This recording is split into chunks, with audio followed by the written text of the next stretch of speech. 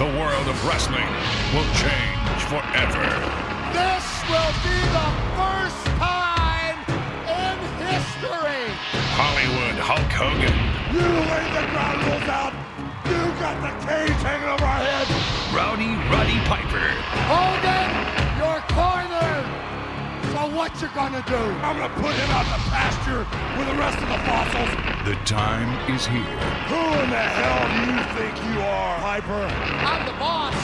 He's in the wrong place at the wrong time. I will chew up Hulk Hogan from head to toe. And I'm the man that is the only God in this ring. Slim Jim presents WCW's Halloween Havoc. And you are looking live as we come to you from Las Vegas, Nevada. Ladies and gentlemen, welcome to Slim Jim's Halloween Havoc 1997. Where tonight, a massive crowd and millions watching on pay-per-view TV around the world will witness the biggest single one-on-one cage match in professional wrestling history.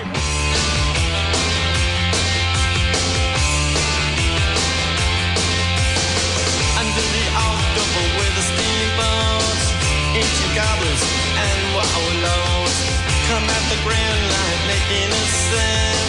The smell of death is all around.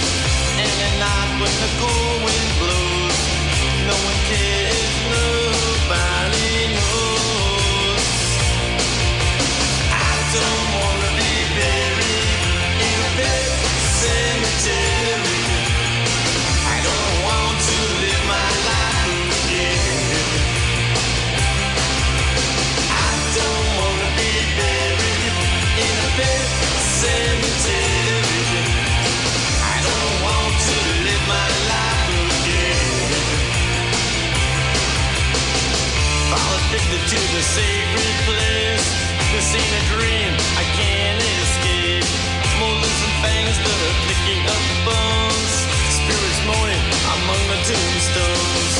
And at night when the moon is bright, someone cries, something ain't right. I don't wanna be buried in a pet cemetery. I don't want to live my life again. I don't wanna be buried in a pet cemetery. I don't want to live my life again. Hello again, and welcome to another episode of the Retro Wrestling Podcast. I'm intern Alex, joined as always by... The one and only, the greatest referee in professional wrestling history, Patrick Young. And Patrick, here we are. Halloween approaches, and this was quite the week in the world of pro wrestling, as we have some major news to talk about. And what would you like to start with? A very, very major news. A member of the Anawahi family messaged me on Facebook and just said, hey, make sure you watch Raw. So I was like, okay, cool. So I tuned in. And I was shocked to find out that Roman Reigns is battling leukemia. Cancer is a bitch. Well, and that he had already been through once before, which was a tightly kept secret because I had never heard about this before. I mean, and the WWE isn't one to let stories like that stay under wraps. They are a very exploitive company. I hate to use the word exploitive, but if you have a story like that, they will definitely incorporate that, especially with someone like Roman Reigns, who they desperately wanted to be cheered. Yeah. You know how they could have stopped that? If they had known about his battle with cancer 11 years ago, as he said, had he said one night, had he told that story, it's over. He's never getting booed again. Yeah. And I mean, now he won't get booed again. And Wai Ting brought this up on the Post Wrestling podcast, is I have a lot of respect for Roman Reigns now, knowing that he had this in his back pocket. And he could have the previous diagnosis, of course, not this one, but he could have played this card. And he could have taken the easy way out as far as getting cheered and not being this tweener, being in this weird character position where I've been very critical of Roman Reigns' character. I mean, Joe Anoa'i's probably a nice guy and everything, but the character of Roman Reigns, his in-ring style has always bored me, and his character has always been all over the place. Right. And has just not been very well defined. Now, he could have, on his own, taken that card and said, I'm a survivor of cancer. I beat cancer a long time. And are you going to boo him after that? Well, yeah, his build with Brock Lesnar, he could have thrown that out there, something along those lines. And he could have, even when the initial fan rejection of him started back when he won that Royal Rumble and got booed with The Rock or whatever, even heading into that, he could have said, this is a battle royal. Well, I've already had quite a battle. Yeah. And just years before this. Yeah. It makes me have a lot of respect that he tried to do it the old-fashioned way and just let the writers and let the storylines and let your character try to get over on its own without playing that ace card, basically, and saying, do you want to... Okay, I'll be a babyface forever right now. Done. And he never did that. Yeah. And I was telling our friend Brenton, I'm not a conspiracy theorist, but I was kind of skeptical about the timing of this, given that they were under scrutiny for the Saudi Arabia show coming up. They certainly... I mean, I don't think he's lying about having leukemia, of course. No. And they wouldn't do this probably with their top star. I mean, this is... I can't think of another example of the top star. I mean, I can think of that as them having injuries that ended their career, like we saw with Edge, and we thought with Daniel Bryan, who ended up coming back. But I've never heard... and we've had like stars like Jim Duggan who've had to step away for cancer, but he wasn't the world champion at the time. Right. He wasn't the top of the card. He wasn't the top billed superstar. Yeah. So this was very, very strange and very unique. But the conspiracy theorist in me was like, okay, he said, I battled leukemia 11 years ago. Well, he was playing football 11 years ago. And I mean, in that promo, he talks about, well, I played football and then I got out and got the diagnosis or whatever. But his timeline doesn't quite add up. I'm not doubting his story, but he played in the CFL around the time that he's saying that he had this. But then Brenton showed me a tweet where a reporter said that he had talked to Calvin Johnson, who was a teammate of his at Georgia Tech, and said that Joe had told him that he had leukemia back then. But it was a closely guarded secret. I mean, wrestling secrets are very hard to keep. I mean, they are. With all the dirt sheets and all the websites and the podcasts that report on them. So, yeah, very shocking start to Monday Night Raw. And wish the best for him. And I'm sure he'll be back. He's going to battle back. Still very young. Yes. In top physical condition. A father of 2. Father of 3. 3. And so, and it's like he said, I don't consider that to have been a retirement speech at all. It's just, I gotta go handle this, but I'll see you later, Yeah. Now, some people on Twitter were getting upset, though, at the end of Raw when they went ahead and turned Dean Ambrose heel on Seth Rollins, because how dare you do that on a night that the Roman Reigns would do this, but they were heading in that direction anyway. And what better night to generate heat? Roman Reigns probably wanted them to go ahead. I mean, make the most out of this. Get your friends, elevated. So go ahead and do the turn that night. We'll see all 3 guys on the stage. Yeah, they were crying. Crying, man, hugging. It was a heartfelt, true blue moment. And you don't really get those in wrestling. It really, truly was. And in that night, to have one turn on the other... out of the 3, it was serious heat. It was hot, it was hot crowd. Right, it was the time to do it. It was the time to do it. Strike while the iron was hot, because everybody's mind is fresh from just an hour ago of y'all crying on stage. Now all of a sudden it's like, well, this son of a bitch, I know some of the reaction pictures I saw and some of the people yelling at Dean, why tonight? No. Yeah. And I'm just... for the good of the wrestling business, that it was the perfect time to do that. So I don't kind of understand the criticism with that. Yeah. Now, that being said, with this vacant Universal title, now the main event at Crown Jewel is now a singles match between Brock and Braun, which unfortunate timing with Braun because he was a heel 2 weeks ago and now he's suddenly back to being a babyface because we have to have a babyface going against Brock. But what I really hope for, especially with the controversy surrounding this show, which is going to go ahead as planned, which doesn't really surprise. We called it 3 weeks ago or whatever that it was gonna happen. Yeah. But I really hope that they don't do the title change in Saudi Arabia. I hope it's a DQ or some kind of double count out, that should be saved for us, the American audience, and I hate to burst your bubble, but it's going to happen. There will be a title change. Leaving Saudi Arabia, Braun Strowman will finally hold the Universal title. Well, from the rumors that I read, they are thinking about giving it back to Brock. Really? Yes. Because even though he's gone. The idea is that they can have him go and compete in the UFC, and Daniel Cormier has a fight coming up. He took on short notice against Derek Lewis. Daniel Cormier has a fight coming up in December where his heavyweight belt is on the line. He's been forced to vacate his light heavyweight belt. UFC has gotten very obsessed with every card has to have a title fight. So if you're a dual champion, they strip you of a title.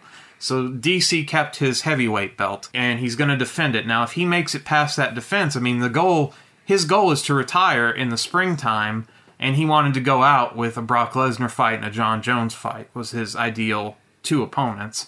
And so if Brock can hang on to the Universal title and Daniel Cormier can hang on to the UFC heavyweight title, if WWE and UFC could have... WWE would love for Brock to win the UFC heavyweight title while he's the Universal champion. So there is some... Right. There is some thought to that. Gotta have Paul Heyman walk out with him.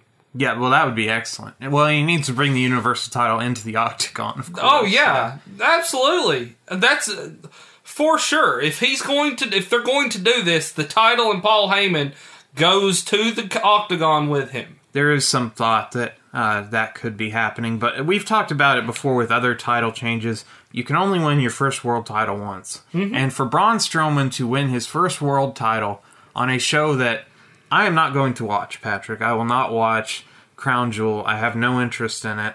I have zero interest in it because, months down the road, if it turns out Shawn Michaels really doesn't wrestle another match, maybe I'll go back and watch that match. But I think he's coming back to wrestle some more.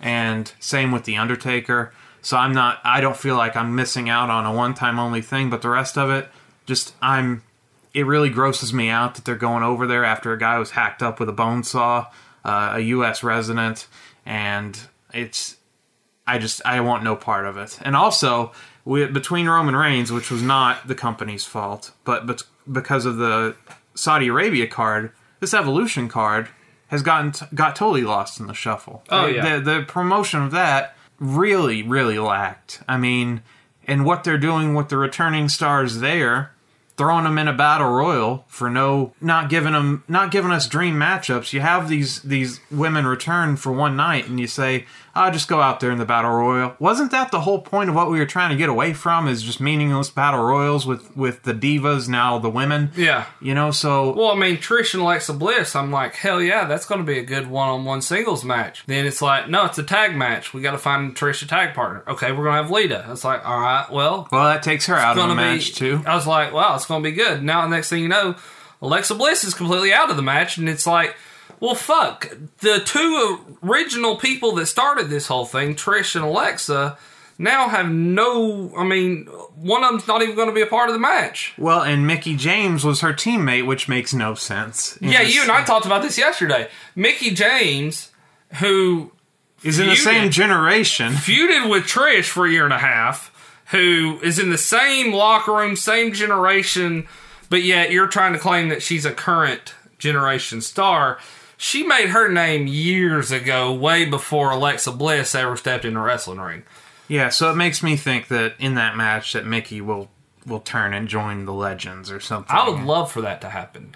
She needs something. I don't think it'll happen. I would love for that to happen. I don't either, because they don't seem to acknowledge that Trish and Mickie ever knew each other. Yeah, they don't want to. Yeah, well, yeah, because of the nature of that angle, the crazed love stalker angle is probably something we got a glimpse of it during their all women's Royal Rumble. Well, and that's only because Trish snuck it in there. It wasn't like they booked it that way or anything. And that's pretty much it for the news. Well, who's your pick for Evolution? Let's do picks. I only have intrigue and interest in 2 matches, and that would be the 2 title matches, the Raw Women's title match and the SmackDown Women's title match. I actually have more interest in the SmackDown Women's title match than the Raw one, because I think they've done a better job with the build, having Becky attack Charlotte at the Performance Center and cutting the Twitter promos and Photoshop stuff. And the last woman standing, the very first. Yeah, and I think that should be very interesting. And my pick for the SmackDown Women's title match would be Becky Lynch, because I think... Oh, man, we're going to split. Well, because I think that the goal is to still get Charlotte to fight Ronda at WrestleMania, and I don't think it's going to be you're not going to have both your champs in that match, and I don't see Charlotte winning and then dropping the belt back again. But they hot potato this belt all the time, so I could very easily be wrong. But I see Charlotte winning, and I see Ronda winning. Well, in the Ronda Rousey and Nikki Bella match, I think you are going to have... Well, that match will go on last, is my belief, and I think that Charlotte will have lost her match with Becky Lynch and will turn heel and cost Ronda Rousey the match, and Nikki Bella will defeat Ronda Rousey to get major heat on Charlotte and just leave the place stunned, because I think that's... If you really want to go off the air with a shocking finish, to have Nikki Bella pin a bronze judo medalist in the Olympics and a woman who is undefeated and represents everything that Nikki Bella is not, to have her be pinned by Nikki Bella would be absolutely shocking. It would get the people talking.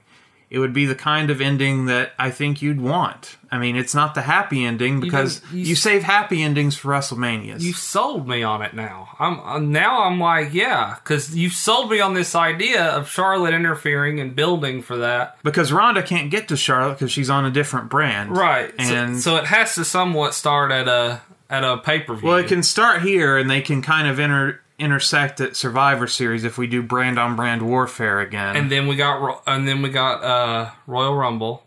Right, where one of them can earn the title shot. So someone's going to have the belt back, which Ronda can easily squash Nikki down at Rumble, maybe in the match or whatever. Yeah. Or in her rematch. But that's my fantasy booking of the situation. You sold me on it. I kind of like that idea. I hope they do run with that way. We'll see. We'll see what happens. It's a few hours from now. We're taping on the night of Evolution, and we'll watch some of it, most of it, instead of playing Red Dead Redemption 2, which I know you're tempted by. I am. It's only 60 hours of story mode, so if you and me started playing it, we'd have to play it for almost 3 straight days to get done with it. But man, it's a good game though. It's phenomenal so far. It moved a little slow for me at the start, especially the way that the character moves. I'm not going to change this podcast into video game talk, but there were some things I liked about Red Dead Redemption 1 that they've altered in this one. But once I get used to it, I think I've picked up now and moved to the new location. Have you moved off to a new location yet? I've gotten out of the snow. I haven't gotten out of the second location. Okay, so you lapped me. Yeah. I just last night got out of the second location, and those games are hard to stop playing because once you get going, you're like you want to see where the story goes. Yeah, because I was like, man, I need to go to bed. I'm gonna play a little bit longer. I need to go to bed. Crap, I'm gonna go a little bit longer. So. Well, all right, but back to wrestling. Yeah, one final note from the world of wrestling. Impact got moved to Thursday at 10 p.m. Last week was their first 10 p.m. show on Pop, and it only got 98,000 viewers. Holy shit. Yeah. Out of the entire Canada... I think and United States. Just United States, I think. That's not Canada as well. I don't think... No, because it airs on a different channel in Canada, but... Okay. On Pop TV, they drew 98,000. That is... Jeez, that is terrible. But they're up against... and I don't want to blame it all on their competition because, I mean, God. Monday Night Raw goes up against Monday Night Football, and Raw's been doing very poorly in ratings, which also, briefly, I wanted to mention that their ratings have been at they've been even lower than some of the original Raws from 93. Like, we're starting to dip near... dipping under 2 million, and that's very scary. And the stock price has dipped, it dipped by a third in the last few days, and it's mainly because of the declining trend of their TV numbers, which is one reason you mentioned to me they're sending out surveys about maybe raising the price of the network, which you and I have talked about on this podcast for several years now, but. Yeah. As a way to maybe offset some of the viewership losses there and the revenue they would get from advertisers, they would just raise the rates on the network because they know that diehards like you and I, like, we love the Vault. Like, I mean, just for that content alone, they've got us. $15 a month is nothing for me just to have that content. Yeah. Right. I'll pay that. And they know that...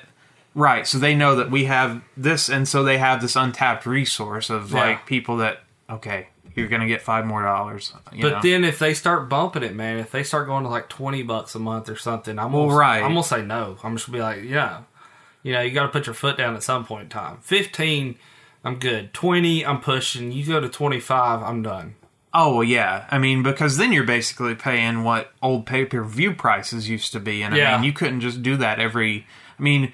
At that kind of price, I mean, the best idea I can come up with is like you would get the network while you have it at a discounted rate. Try to find some way to record this. You know, even though it's from HDMI, it's hard to do. Like, find a way to just record everything you can get, and then get off of it. And then when a big event rolls around, sign up and do the same thing. Because, I mean, there comes a breaking point with everything, but. But they asked who would be willing to for $15 a month, and what would it take? And so, well, I saw that some of the rumors were. You said that they were possibly thinking about offering fans a vote in the Hall of Fame. Well, they asked what would it take, and the number one thing back, which I was shocked, was fans saying that they wanted a fan vote Hall of Fame. Every year, you at least get one fan vote where, the fans themselves, no one else involved, speaks up and says, this person wins out over anybody. We want this person in the Hall of Fame, which opens doors for the likes of Davey Boy Smith and Owen Hart, if legally can happen. But China, it opens the doors for a lot of other people that may not necessarily be looked at to follow. Yokozuna, a massive. Yoko's in there. Oh, is Yoko in there? Okay, all right. But I told you I don't really want the fans to have a vote. You don't want the fans to have a vote? No, because I don't want to see Duke the Dumpster Droese be inducted into the Hall of Fame. Or I just think it's better left in the hands of people that get to vote on it. You think podcasters should have a vote? Oh no. We have terrible opinions and terrible ideas. I think we have brilliant opinions and ideas myself. But some of the other ideas I saw floated with this price increase, though, included getting content from other indie promotions and maybe broadcasting that, but redubbing the commentary with Jerry the King Lawler and Steve Austin. They want to try to get Steve Austin to dub commentary with Jerry the King Lawler, which... This is going to be bad. That's gonna be bad. Well, I know. Holy shit, that's gonna be terrible. You hear that and you're like, oh, that's gonna be great, and then you start really like playing off each other. Well, yeah, exactly. In your mind, well, they're in a recording studio watching it on tape. They're not even in the live. Well, damn, King, can you believe he just did that shit? That's crazy. That's gonna be terrible, dude. That's going to be horrible. Oh my god, that'll be bad. Yeah, that's a terrible idea. It'd be better to get two people that already have chemistry. Like, why not Edge and Christian be the commentators on that'd be a good one. Something, or just people that have already worked together. But it seems Jim Ross's contract with the company is apparently up, and there's rumors he's going to start a promotion with Jericho. The two of them are going to be in charge of a wrestling promotion, possibly. Well, I know I tuned in to New Japan. Yeah, Don Callis is going to start calling New Japan. And really? Yeah, that's what I read. And so JR's out? I think. I might be incorrect about that. I was going to say, because I tuned in and I saw... to hear JR make a call throughout that event was... God, man, it gave me chill bumps again. It made me feel like we were back in the good old days for a second. Because it was very well done. And he's kicking on all cylinders. And so... And before we move on to our review that we picked in honor of Halloween, so it's pretty obvious what show we're going to do. Not what year, but... We're doing Survivor Series, right? Yeah, No, of course. December to Dismember again. Yeah.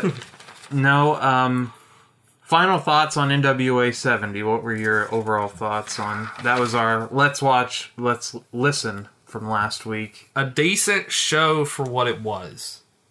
Yeah. You have to go into it with low standards, understanding that this is something that has been dead for a number of years that we're trying to rebirth and get off the ground.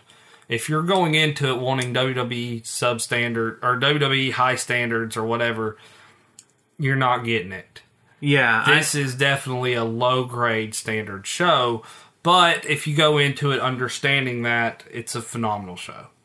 Yeah, I think it was fine for the price point. Like, if we had gone and saw...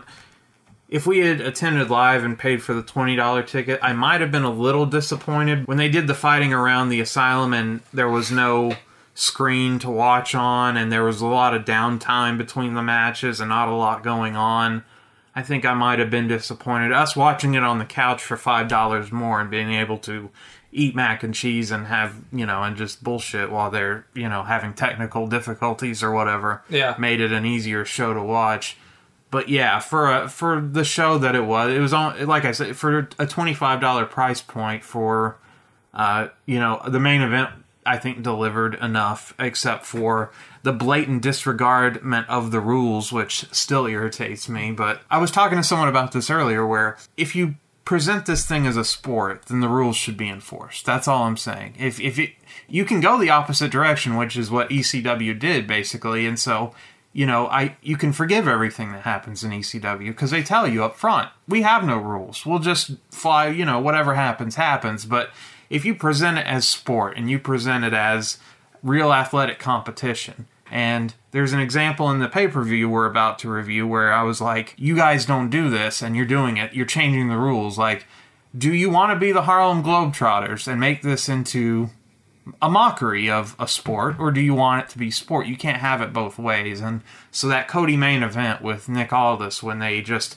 totally threw out the count out and threw out the rules, like, you could have simply just said in advance, this is a no DQ falls count anywhere match, done. Solved. Like, well, I mean, if you're doing 2 out of 3 falls, you could have very easily, like, the first fall is no DQ, the second fall is last man standing, the third fall is 3 stages of hell. You could have done something along those lines a lot easier than, like you're saying, because then it's more understanding as of why it happened the way it happened. Yeah, it irritates me on every level of professional wrestling when that happens. And you as a referee, I'm sure it frustrates you as well. Oh, it pisses me off tremendously because the strict criteria of knowing the rules and enforcing the rules is very important for a referee, because if you can't do that, then your credibility's out the window. Well, now we go back to your pick for this week. We go back to October 26, 1997. At the MGM Grand Garden Arena, in front of 12,457 WCW fans, as this is when they were on top of the world. They were kicking WWF's ass. The NWO was still going strong. Everything was going good for WCW. And I dare say, next month, in just a few weeks actually, things would really change, because that would be the Montreal Screwjob.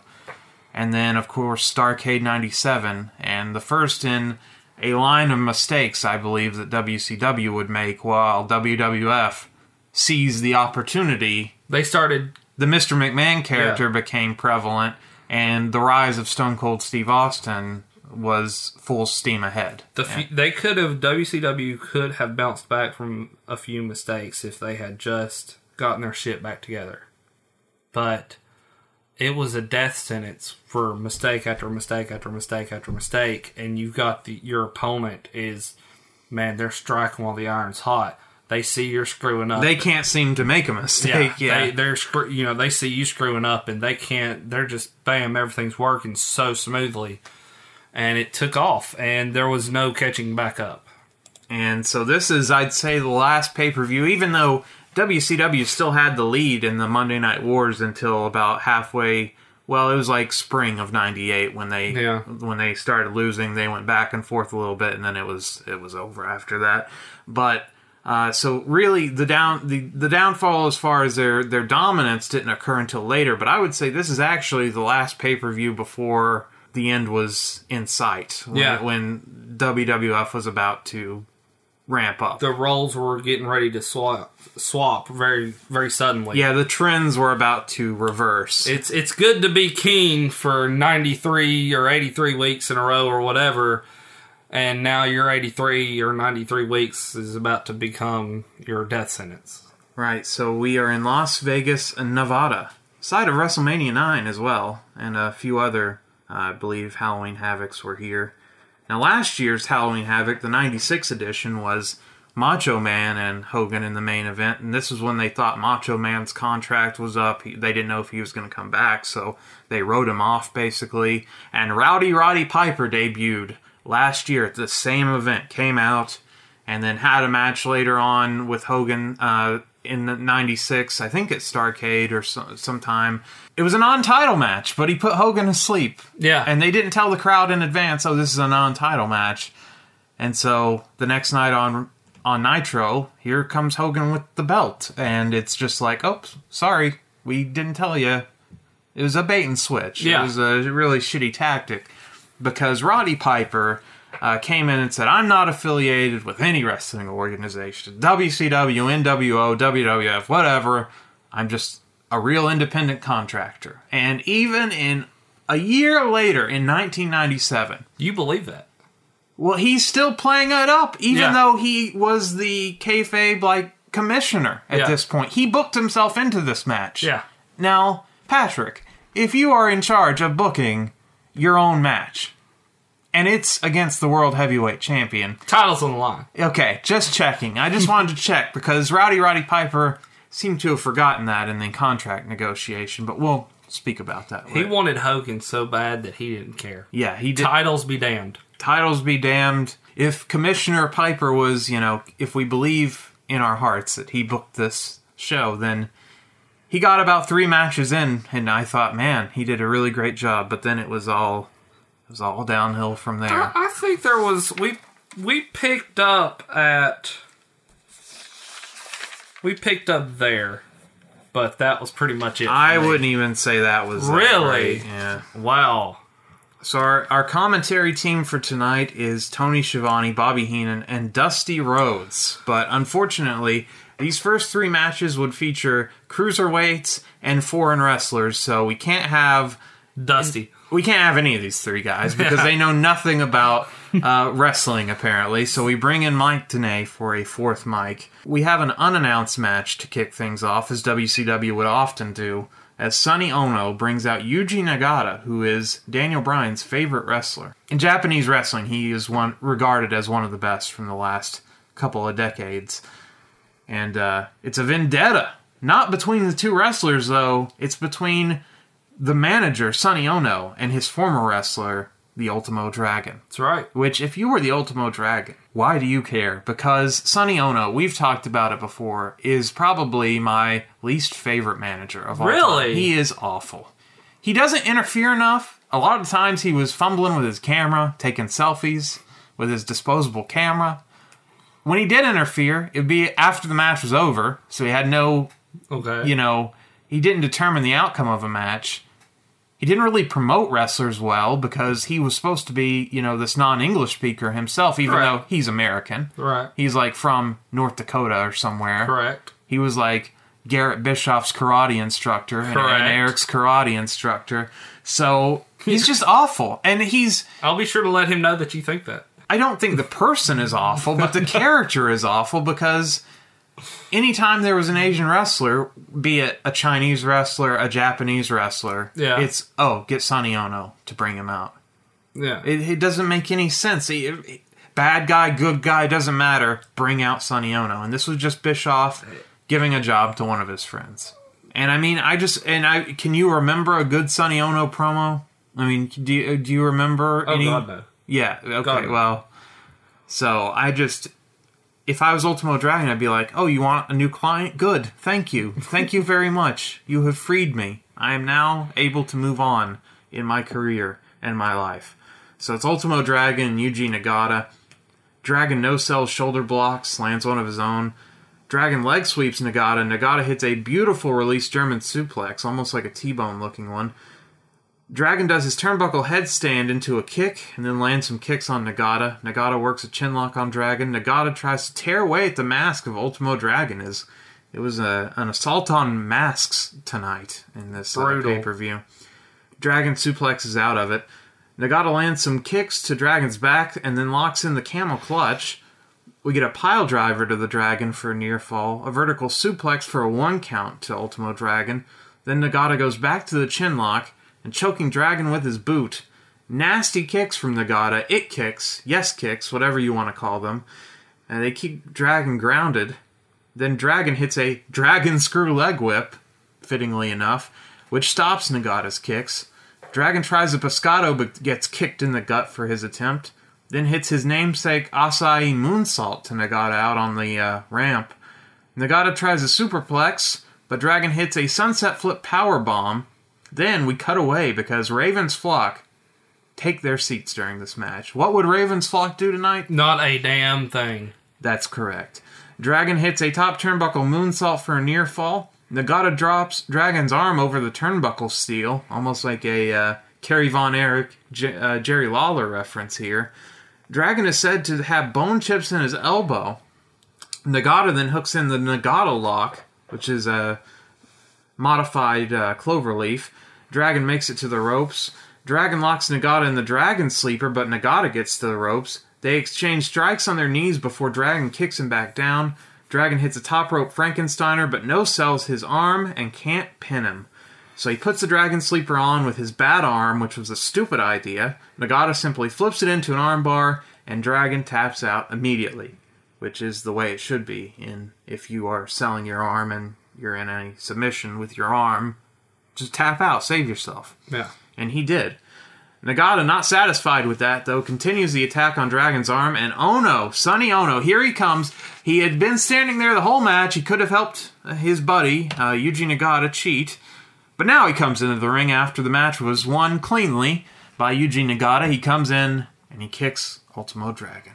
Sonny Ono had a hitman tonight named Yuji Nagata and put a check in his pocket, which should be done more in wrestling. I like to see the exchange of money in wrestling. Yeah, it works great.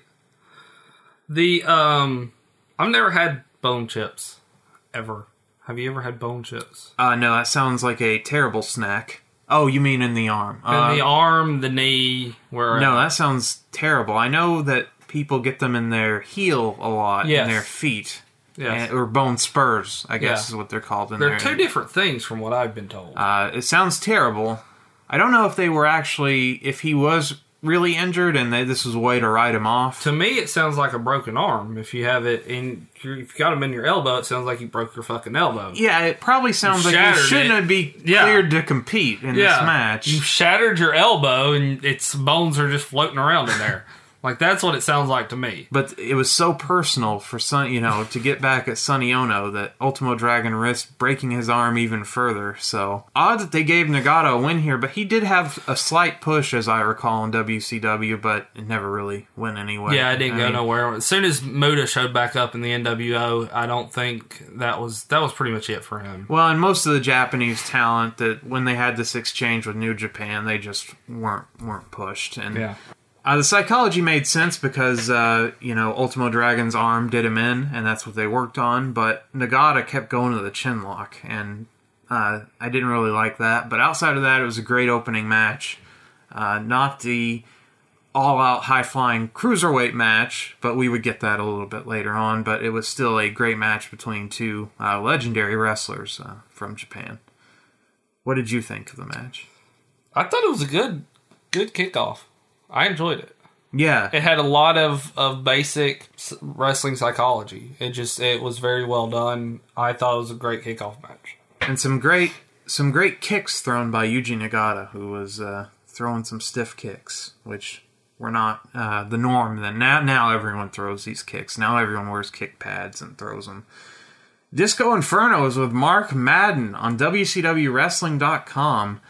He claims he's making history tonight by wrestling a woman. Someone needs to tell Disco Inferno that this had been done before. Numerous times. Yes, several times. And in fact, I mean, what comes to mind, of course, Andy Kaufman. I mean, so Disco Inferno, not a student of pro wrestling. And Glenn Gilberti. Yeah, Glenn Gilberti does not apparently know that men have wrestled women in the past. Jackie, though, interrupts his interview and beats his ass. So a preview of things to come. Oh, man. Preview for a match that went way too long. Yes. I'm glad you agree with me on that. You've already previewed my review of that match. Oh, God. Gedo, the current New Japan booker, which I always thought his name was Gedo, but okay. I thought it was Gedo as well. They called him Gedo, so that's what I'm going to go with. But he is the current booker of New Japan Pro Wrestling, and he's taking on Chris Jericho, who works in New Japan Pro Wrestling today in 2018. Ironic. So, yeah, here they are. And they had worked together in the Super J Cup, and they had worked, as Mike Tenay would tell us. We get all this information, a backstory from Mike Tenay, so thank goodness he was... I love Dusty's line here and asking him, is there any... It might have been Heenan, actually, that asked him, is there any wrestler or any information he doesn't know? Yeah. And that made me laugh pretty hard. So, Lionheart Chris Jericho, before he would turn heel, gets smacked by Gedo. They were former tag team partners. And then Mike Tenay explains the J-Cup, how it's a tournament.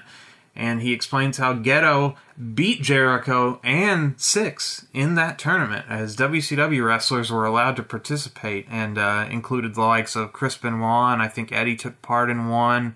The Super J Cup, I have one on DVD, but like the 94 and 95 editions, I think are supposed to be really, really good wrestling shows, but I have yet to ever check them out. I think they're on YouTube. I think they're. How do you find them? Were they put out by WCW, or were they? No, they were put out by New Japan, so you'd have to get them on Tape Traders. Was how people were seeing them, but I actually have one on DVD somewhere, but I've never popped it in. But I've heard that they're amazing. I'm intrigued now. I mean, they still do the Super J Cup to this day, and you can see it on New Japan World. I'm sure they probably have these editions on New Japan World on that streaming service. So maybe one day we'll dive into some of these Super J Cups.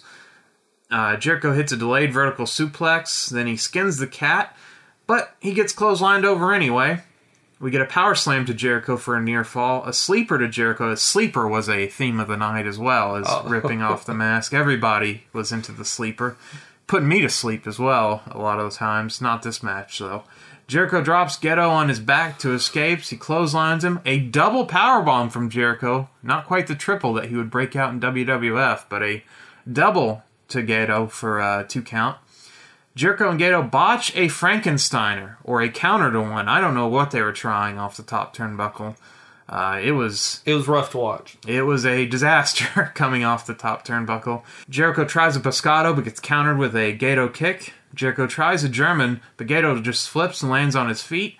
Drops Jericho on his knee. Tries a missile drop kick to Jericho's bad knee, which missed badly. And Jericho just grabs him, puts him in the Lion Tamer, which is my favorite Chris Jericho move, I think, and wins the match. He needs to break it out more often. He can only do it on small guys, and at his age now, I think his own back probably wouldn't want him to do it this way. Sitting down in the full crowd is probably much more comfortable for him. But this was very similar to the first match, in that it was weird, though, because they had the guy with the bad leg, Jericho, win the match with a move that involved his leg, the Lion Tamer. But okay, fine. But it was pretty crazy to see Gedo, or Gedo as they called him here in WCW, as I don't recall seeing him on any other WCW show. So Tenay brought up the fact that they were trying to work out a long-term deal with him, but I guess that fell through. The WWF certainly wouldn't put on matches like these first two where you have basically unknown stars to the American audience put on a decent match. Yeah, I mean, coming out of the gate here, you had Jericho, which was hot around this time, and you had Ultimo Dragon, which was extremely hot around this time because the matches between him and Ray were just legendary throughout the feud they were having in '96, and then and Dragon had come out with all the belts. That's when he had all the early belts. '97. Yeah. But to take on two guys that people didn't know, and then to tear the house down with them, I thought it was done very well. So we go backstage with Mean Gene, who's with Deborah. Deborah has a surprise for Mongo, she says, in a bad way. She's got a surprise opponent for him tonight. It was originally supposed to be Jeff Jarrett, but he had packed his bags and went back to the WWF. So it's going to be a surprise opponent. Steve Mongo McMichael interrupts. He says, I want a divorce. Guess what, Steve? 1 year later, you'd get one right around this time.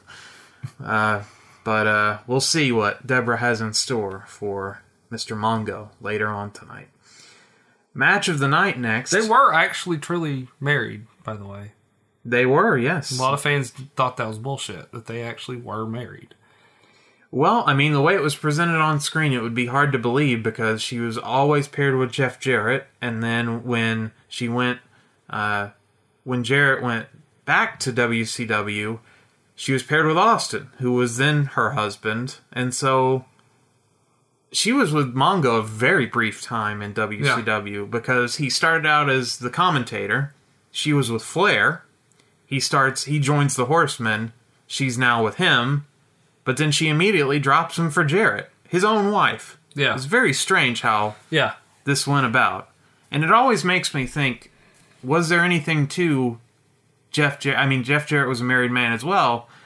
Was there anything, it just seems odd to me. He left to go back to WWF, and crazy enough, a year later, Deborah goes in tow with him a year later to manage him.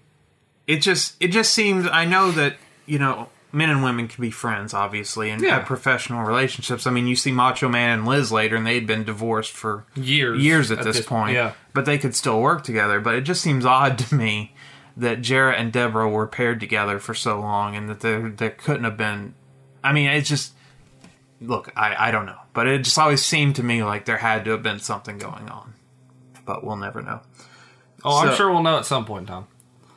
The next Jeff Jarrett tell-all book, maybe. Or the next Deborah tell-all book is probably more likely, as Jarrett's got Karen Angle. So he actually did steal away. Well, his wife had passed away, sadly, and but he did, I mean, this became reality later, and he took another wrestler's wife, basically, and they turned it into a story. I don't know. Wrestling gets weird when it gets like this, with like Chris Benoit and Woman and Kevin Sullivan and all that stuff, and just... When you add women and wrestling together, you get... No, it's when you bring in these real-life relationships, and then you start having storylines where people are cheating on people, and then that becomes reality. Yeah. It's just strange. I don't know.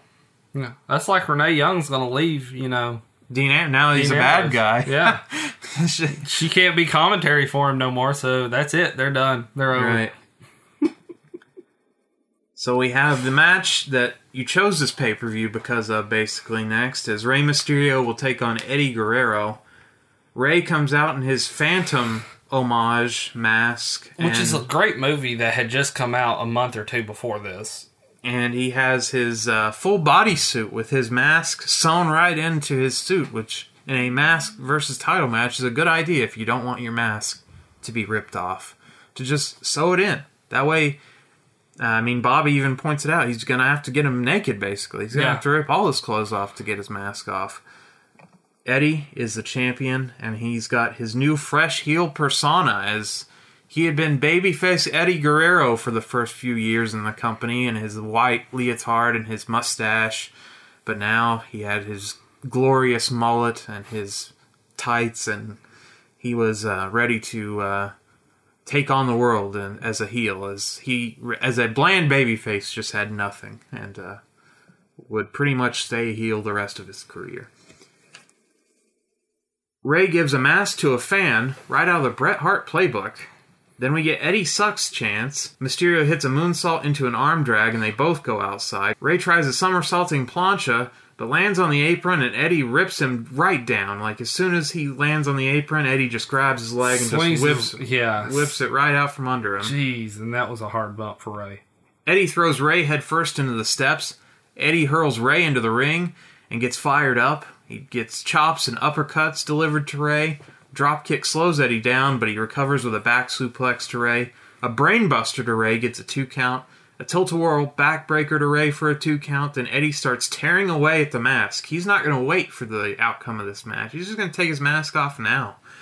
An abdominal stretch while Eddie tries to rip the mask off of Ray's face. And he gets, I'd say, about a third of it off, actually. So you get to see a little bit of Ray's face. He's pulling on it, but he didn't expect the stitches to give as quickly as they did. And so it just rips. I mean, it rips halfway up his head.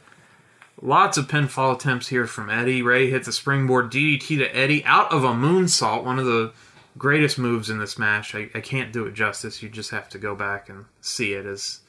it was beautiful. We verbally can't do this match justice. Well, yeah, a lot was happening. They were going at 1,000,000 miles an hour, by the way. I don't think Eddie moved this fast ever again in any of his matches. This was probably the fastest. And this was his... Well, we'll get to it, but... Yeah, well, I think this is both men's best match. Yeah. I mean, this... Yeah. Eddie drop kicks Ray to the outside. We get a camel clutch to Ray, and Eddie starts ripping at Mysterio's mask again. Then we get the gory special to Ray from Eddie. Ray hits an arm drag, but Eddie hits a seated drop kick to Ray. A backbreaker to Ray from Eddie. Bow and arrow to Ray. Then Eddie hits a running elbow to Ray. Chops to Ray in the corner, but Ray battles back. Eddie throws Ray into the Tree of Woe and hits him with a drop kick. Then he tries a baseball slide, but crotches himself. Ouch. Then Ray flies from a plancha from the top turnbuckle to Eddie Guerrero, who is outside, and they crash into the guardrail.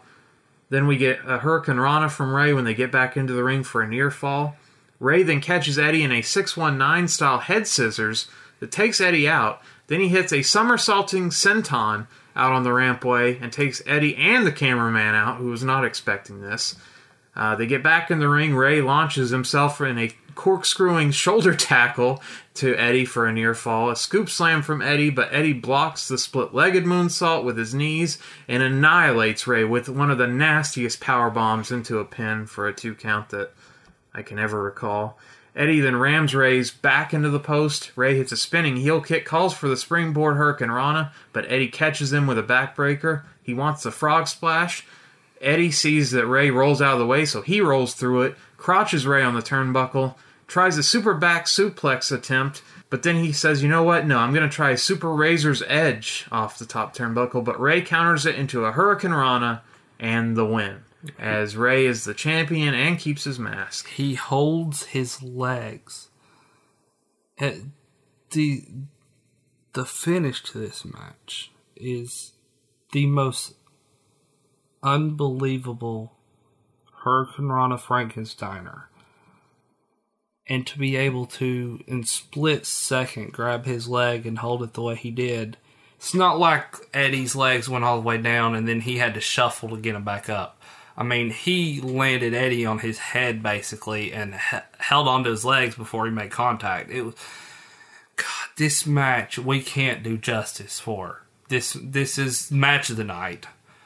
This is... Well, some people consider it to be WCW's greatest match. I mean, it is. It's held in that high of a regard. Yes, and 1997's Match of the Year. And think about that. Match of the Year, you're talking about the Montreal Screwjob with so much controversy around it. You're talking about 97, I do believe, was... Well, that'd be WrestleMania 13. That'd be the submission match with Austin and Brett. I mean, other matches that Pro Wrestling Illustrated could have named, and this was Match of the Year in their eyes. That's how huge of an I mean, just we verbally don't do this match justice. It is one that is, for any wrestling fan, is a must watch. I don't think Meltzer actually gave this 5 stars. He gave it like 4.5 or 4.75 or something, but he's gone back and said that it was probably a 5-star match. But it's an amazing match. It's all downhill from here on this card. You think that there's at least one other match worth watching, but in my opinion, you should turn the pay-per-view off now. I hope you keep listening to our podcast, but the pay-per-view part, I would just go ahead and say this is it. This should have been main event. Yeah, okay. I bet Hogan would have. Who's gonna be at Crown Jewel, by the way? I bet Hogan would have been the first person to stand up and say, yes, those two guys should main event. No, it wasn't going to happen in this political environment in WCW. And probably not even in the WWF, the land of the giants, but it had a good stipulation. There was 2 performers that had great chemistry because they were friends. They wrestled a lot together. They know each other very well. I mean, timing was excellent. Yes, no botches. Everything was match was impeccable. I mean. And very fast-paced. Very fast. Not a lot of rest holds. Not a lot of takedowns and let's work out what we're going to do. I mean, it was just bam, bam, bam, bam, bam, bam, bam.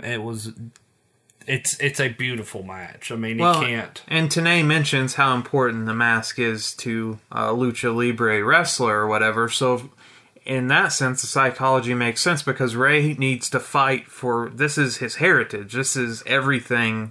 to him. This is his character. And it shows Eddie in another light as well, as he says, which is the truth.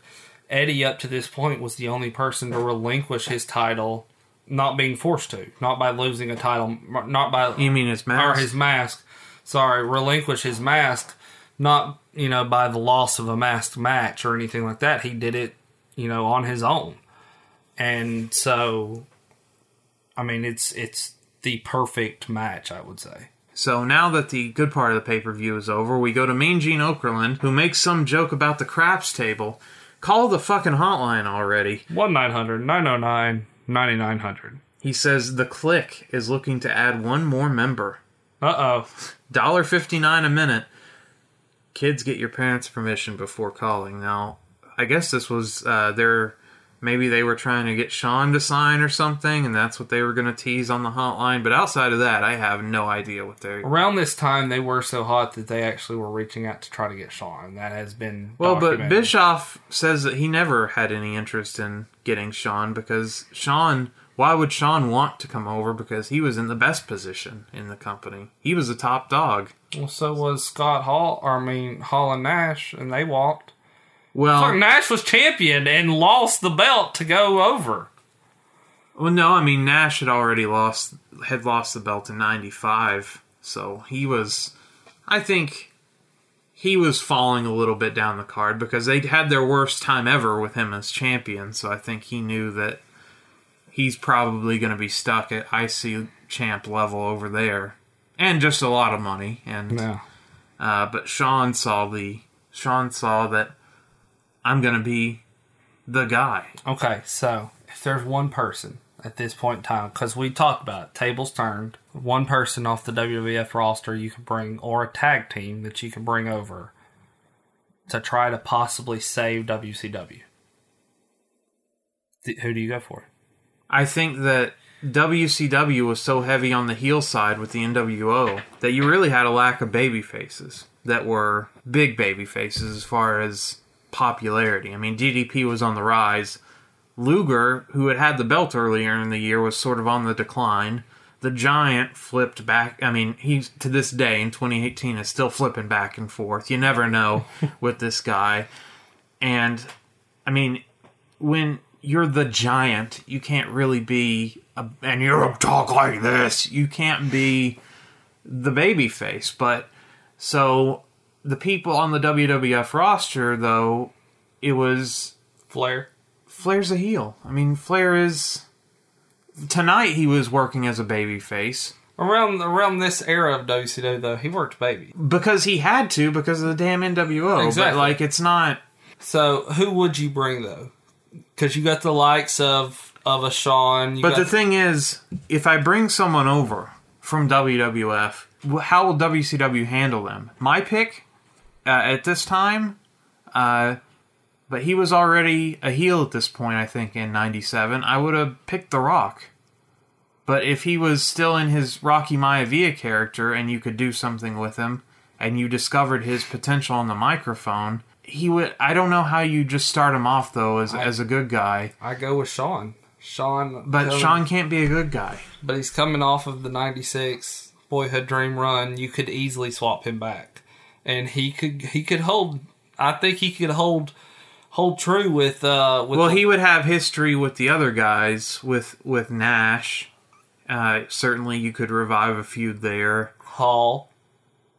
Yeah, the ladder match. I mean, he has history. Waltman, Six.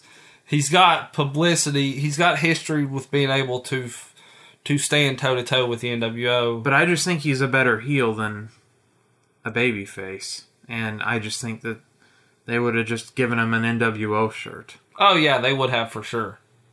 So... But if you were running WCW, you could get one person. Well, Brett. Had they used Brett properly, Brett could have been part of the saving grace. Yeah, it could have been part of WCW taking. I mean, WCW never got their comeuppance on the NWO, but he could have been one of the good guys. That I guess that Starrcade '97 finish was supposed to align him in that way with like Sting and Luger and those guys, but. They couldn't help but give him an NWO shirt and say, "Here you go, join the club." I'd bring Brett over and I'd bring Owen over, I guess. I'd bring the whole Hart Foundation over. Oh yeah, absolutely. But they were bad guys, though. Owen would have done great. Owen would have been a great babyface. Yeah, Owen would have flown so high though in WCW. He would have. I mean, he definitely would have took that Luger role and be main eventing. Right alongside with Goldberg and stuff for the WCW heavyweight. Well, see, I think those guys would have said, "Oh, he's still too small." See, but his work ethic, his abilities. But I mean, imagine some of the matches they could have had between like Owen and Benoit and Owen and Eddie and all those. Man, it would have been fantastic. He'd have been a great workhorse that I feel like would have shined. They had into the main event picture. I mean, they had a babyface in Rey Mysterio Jr. that, had they wanted to put him in the mix with the heavyweight guys, he would have been a huge merch seller. And I mean, he wasn't there on the microphone, and I don't think he ever got there on the mic, but he never really got a shot. And sometimes you don't need to do a lot of talking. Sometimes you can just be a really great wrestler and be a superhero. You let your actions speak. And David can beat Goliath in pro wrestling. That's what makes pro wrestling great. And so they had people on the roster that were capable of being huge stars, babyface stars, but they just, you're too damn small. That's like Vince saying that. I don't know, Bischoff, he didn't care. They're riding high. They weren't even thinking about the future. As you would see later with one of their big top babyface a year from now, they think about turning... He's basically a heel on this show. I had totally forgotten about this. It was shocking later on. He was basically the APA. Yeah. So anyway... You see... Well, pretty much next. After... Okay. Yeah, it's pretty much next. After you know something. Yeah. Gene wants to know what Tony will be wearing for Halloween for some reason. We go backstage with Eric Bischoff. Now, these were shot so stupidly because, okay, most of those NWO... The following announcement was paid for by NWO. Those were shot in a style grainy film, black and white, good cuts, good production value. Tonight they were like, I guess Hogan was like, not showing up to pre-tape these, brother. So do it live. So they decided to do them live or pre-tape them that night, but in black and white. But only do it in black and white. No grainy footage. No the following announcement. No cuts. It sucked. It looked so stupid. So it's in black and white for some reason. Hogan says, I'm not going to be wrestling tonight. You know what, brother? I'm not going to wrestle tonight because Sting, if he's not kicked out of the building, then I'm not coming out. I'm taking these boots off, throwing them back in my bag, and I'm walking down Vegas Strip. Well, and Bischoff adds that it's just too dangerous to wrestle. It's not safe for the fans with people coming out of the ceiling and cages coming down. Bischoff has a point here. We don't want Sting selling popcorn. We don't want him cleaning up after the show. He can't buy a ticket into the cheap seats. We want him out, barred from the arena, or we're not wrestling. We're taking the boots off, and we're going to the house. He'll only wrestle if WCW provides a contract that says Sting can't come into the building. Hogan then blabbers on forever about taking the belt back or something, which I'm like, you're the champ. You don't need to take the belt back. You will find out later why. Yes, Hogan threatens to leave if his demands aren't met. It'd be like, see you later. Bischoff says, yeah, you'll have to get another main event. And I'm like, yes, please do that. Yes, rebook this thing. So stupid promo here. Wait a minute. You know, boss, what I love most about... Oh, you got it. You know what I love most about all the mirrors in the dressing room here at MGM is somebody spends some bread, man. Just like we like spending bread. They show Hollywood true to form. Every strand, every striation, every little ripple in my body. But I kind of feel bad because, you know, we're on this positive roll. I feel real bad that the people out there tonight that came to see Hollywood do the Roddy one in are not going to get their due. Absolutely not. And Gene Okerlund, Tony Schiavone, I've got a newsflash for you, J.J. Dillon, and the rest of the corporate chumps at Turner. Here's the deal. It's been quite obvious for the past several weeks that WCW has not been able to provide a safe working environment for the most important man in Hollywood and the World Heavyweight Champion. You haven't been able to do it. You've got guys coming out of the roof on ropes. You've got cages falling down in the middle of the ring. It's not safe. And it is for not... my fans. For the fans. Oh. And Hollywood is not afraid for himself. I want the world out there to know this. Hollywood would like to wrestle tonight. I can't let him. I won't let him because it's not safe for the fans at ringside. It's not safe for anybody. So therefore, Hollywood will not wrestle tonight in any way, shape, or form unless WCW provides me and Hollywood with a contract, an agreement, legal binding agreement, that states that Sting will not be allowed in the building any way, shape, or form. He can't sell popcorn. He can't come in and clean up after the show. He can't buy a cheap seat and sit in the rafters and watch. He is not allowed in the building, or we go home, we go party. Well, you know, case in point, man, Hollywood is the god of professional wrestling. Hollywood made wrestling, so we win either way. You know, everybody knows that we're the NWO champ. The boss here, he don't take no guff from none of these peons, man. That long and winding road, that paper trail to get Hollywood's belt back is intact. And whether I beat up Piper today or if I have to go to his house tomorrow, I'm gonna take care of business. I just feel real bad that you guys shortchange the fans, that the WCW is just as low as that no-good Sting. That coward is just as low as Piper. Who wants this to happen? He doesn't want any part of me, man. He's praying that JJ won't rise to the occasion, won't do something like a man would do, won't put his name on the dotted line. So either way it goes, we win. Whether I have to wait a couple more hours to take my belt back legally, or whether somebody gets some guts around here and signs on the dotted line and gives me Piper first, and I beat him. No, you know, I can't believe this. You know something? The boots are starting to come off. I'm going to start the momentum in the other way. If I don't see JJ, these boots are in the bag, and I got my backpack. There's no turning back, Eric. It's going to be all over for JJ Dillon because the fans are going to run him out of the WCW. Not that we can't, but the fans will. So the way it goes, we win either way. Either do your homework, get it done, and I'll destroy Piper for all my fans, or we'll take the other way. Or get another main event. Because we're out of here. Oh, yeah. Boy, they'll really be happy to see someone other than Hollywood. Let's go. There's a lot of things to do here. We cut back. Okay. This is what makes this, because this goes with the promo in my picture. We cut back, and you've got Dusty, and you got Heenan, and you got everybody freaking the hell out oh my God, he's going to leave. What the hell? This would consume Tony's night. And I'm sitting here going, he's NWO. You're not supposed to give a shit. Take your shit and leave. We don't want you here. Why are you freaking out about it? Yeah. He doesn't have the title.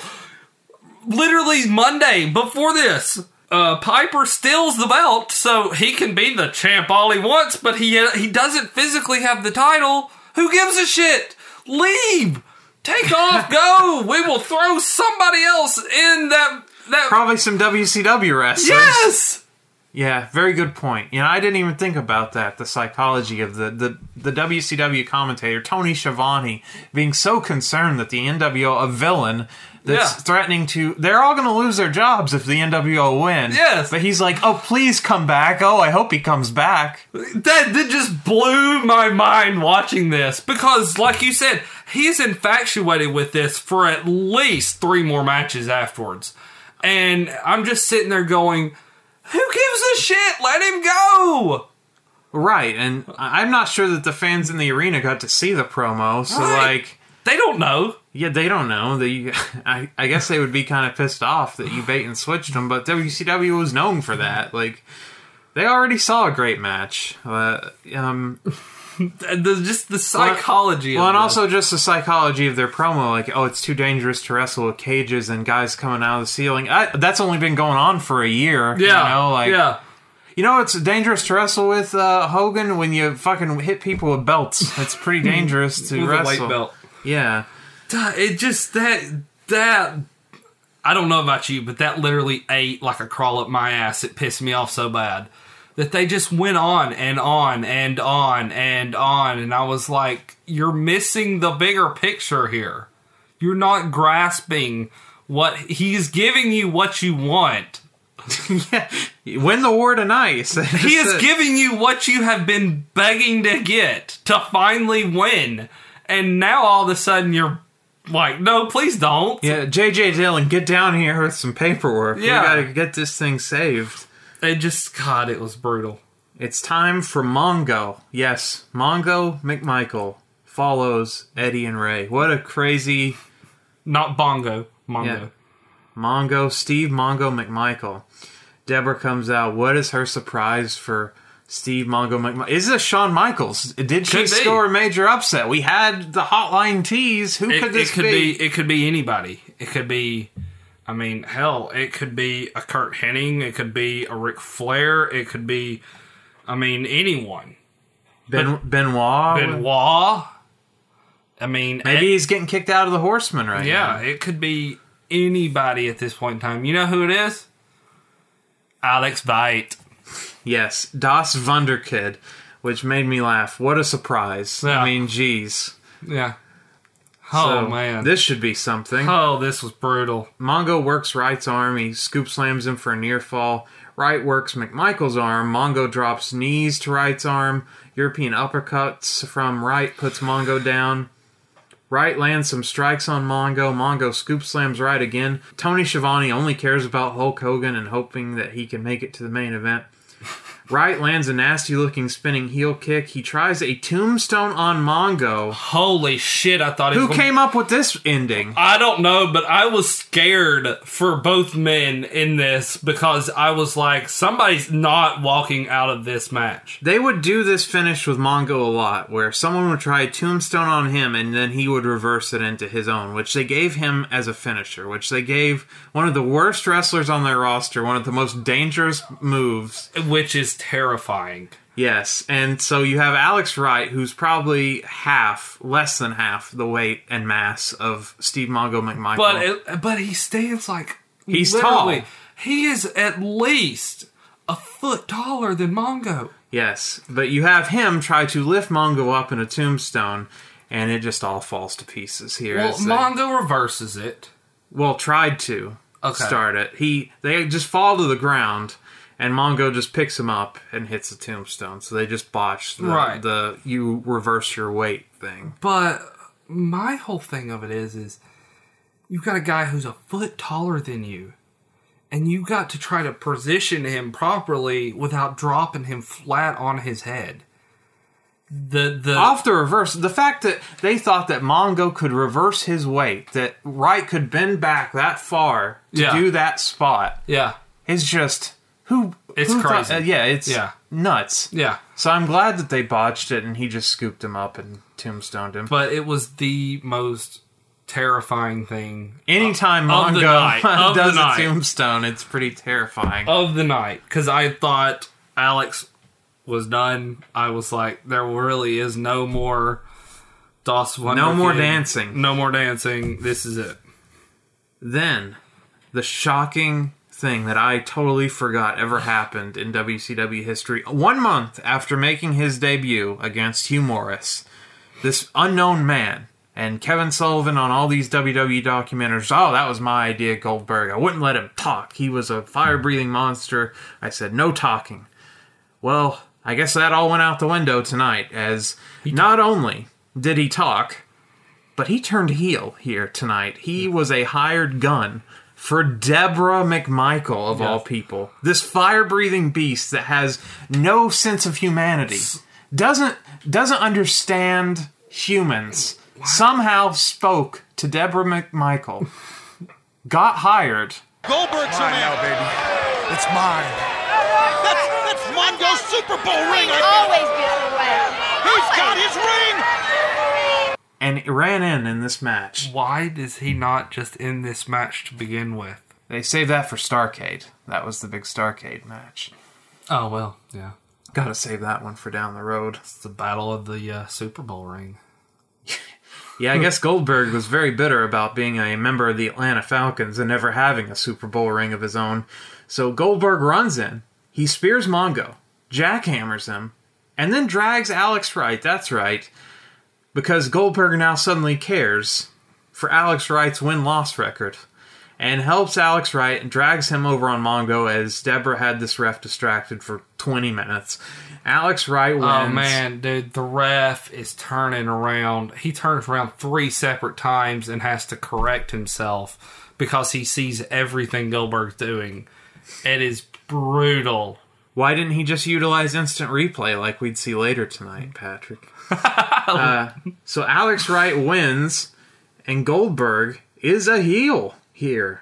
Goldberg is then paid his money. So we have 2 instances of wrestlers getting paid, but his is in the form of a Super Bowl 20 ring from Mongo McMichael's Chicago Bears Super Bowl win.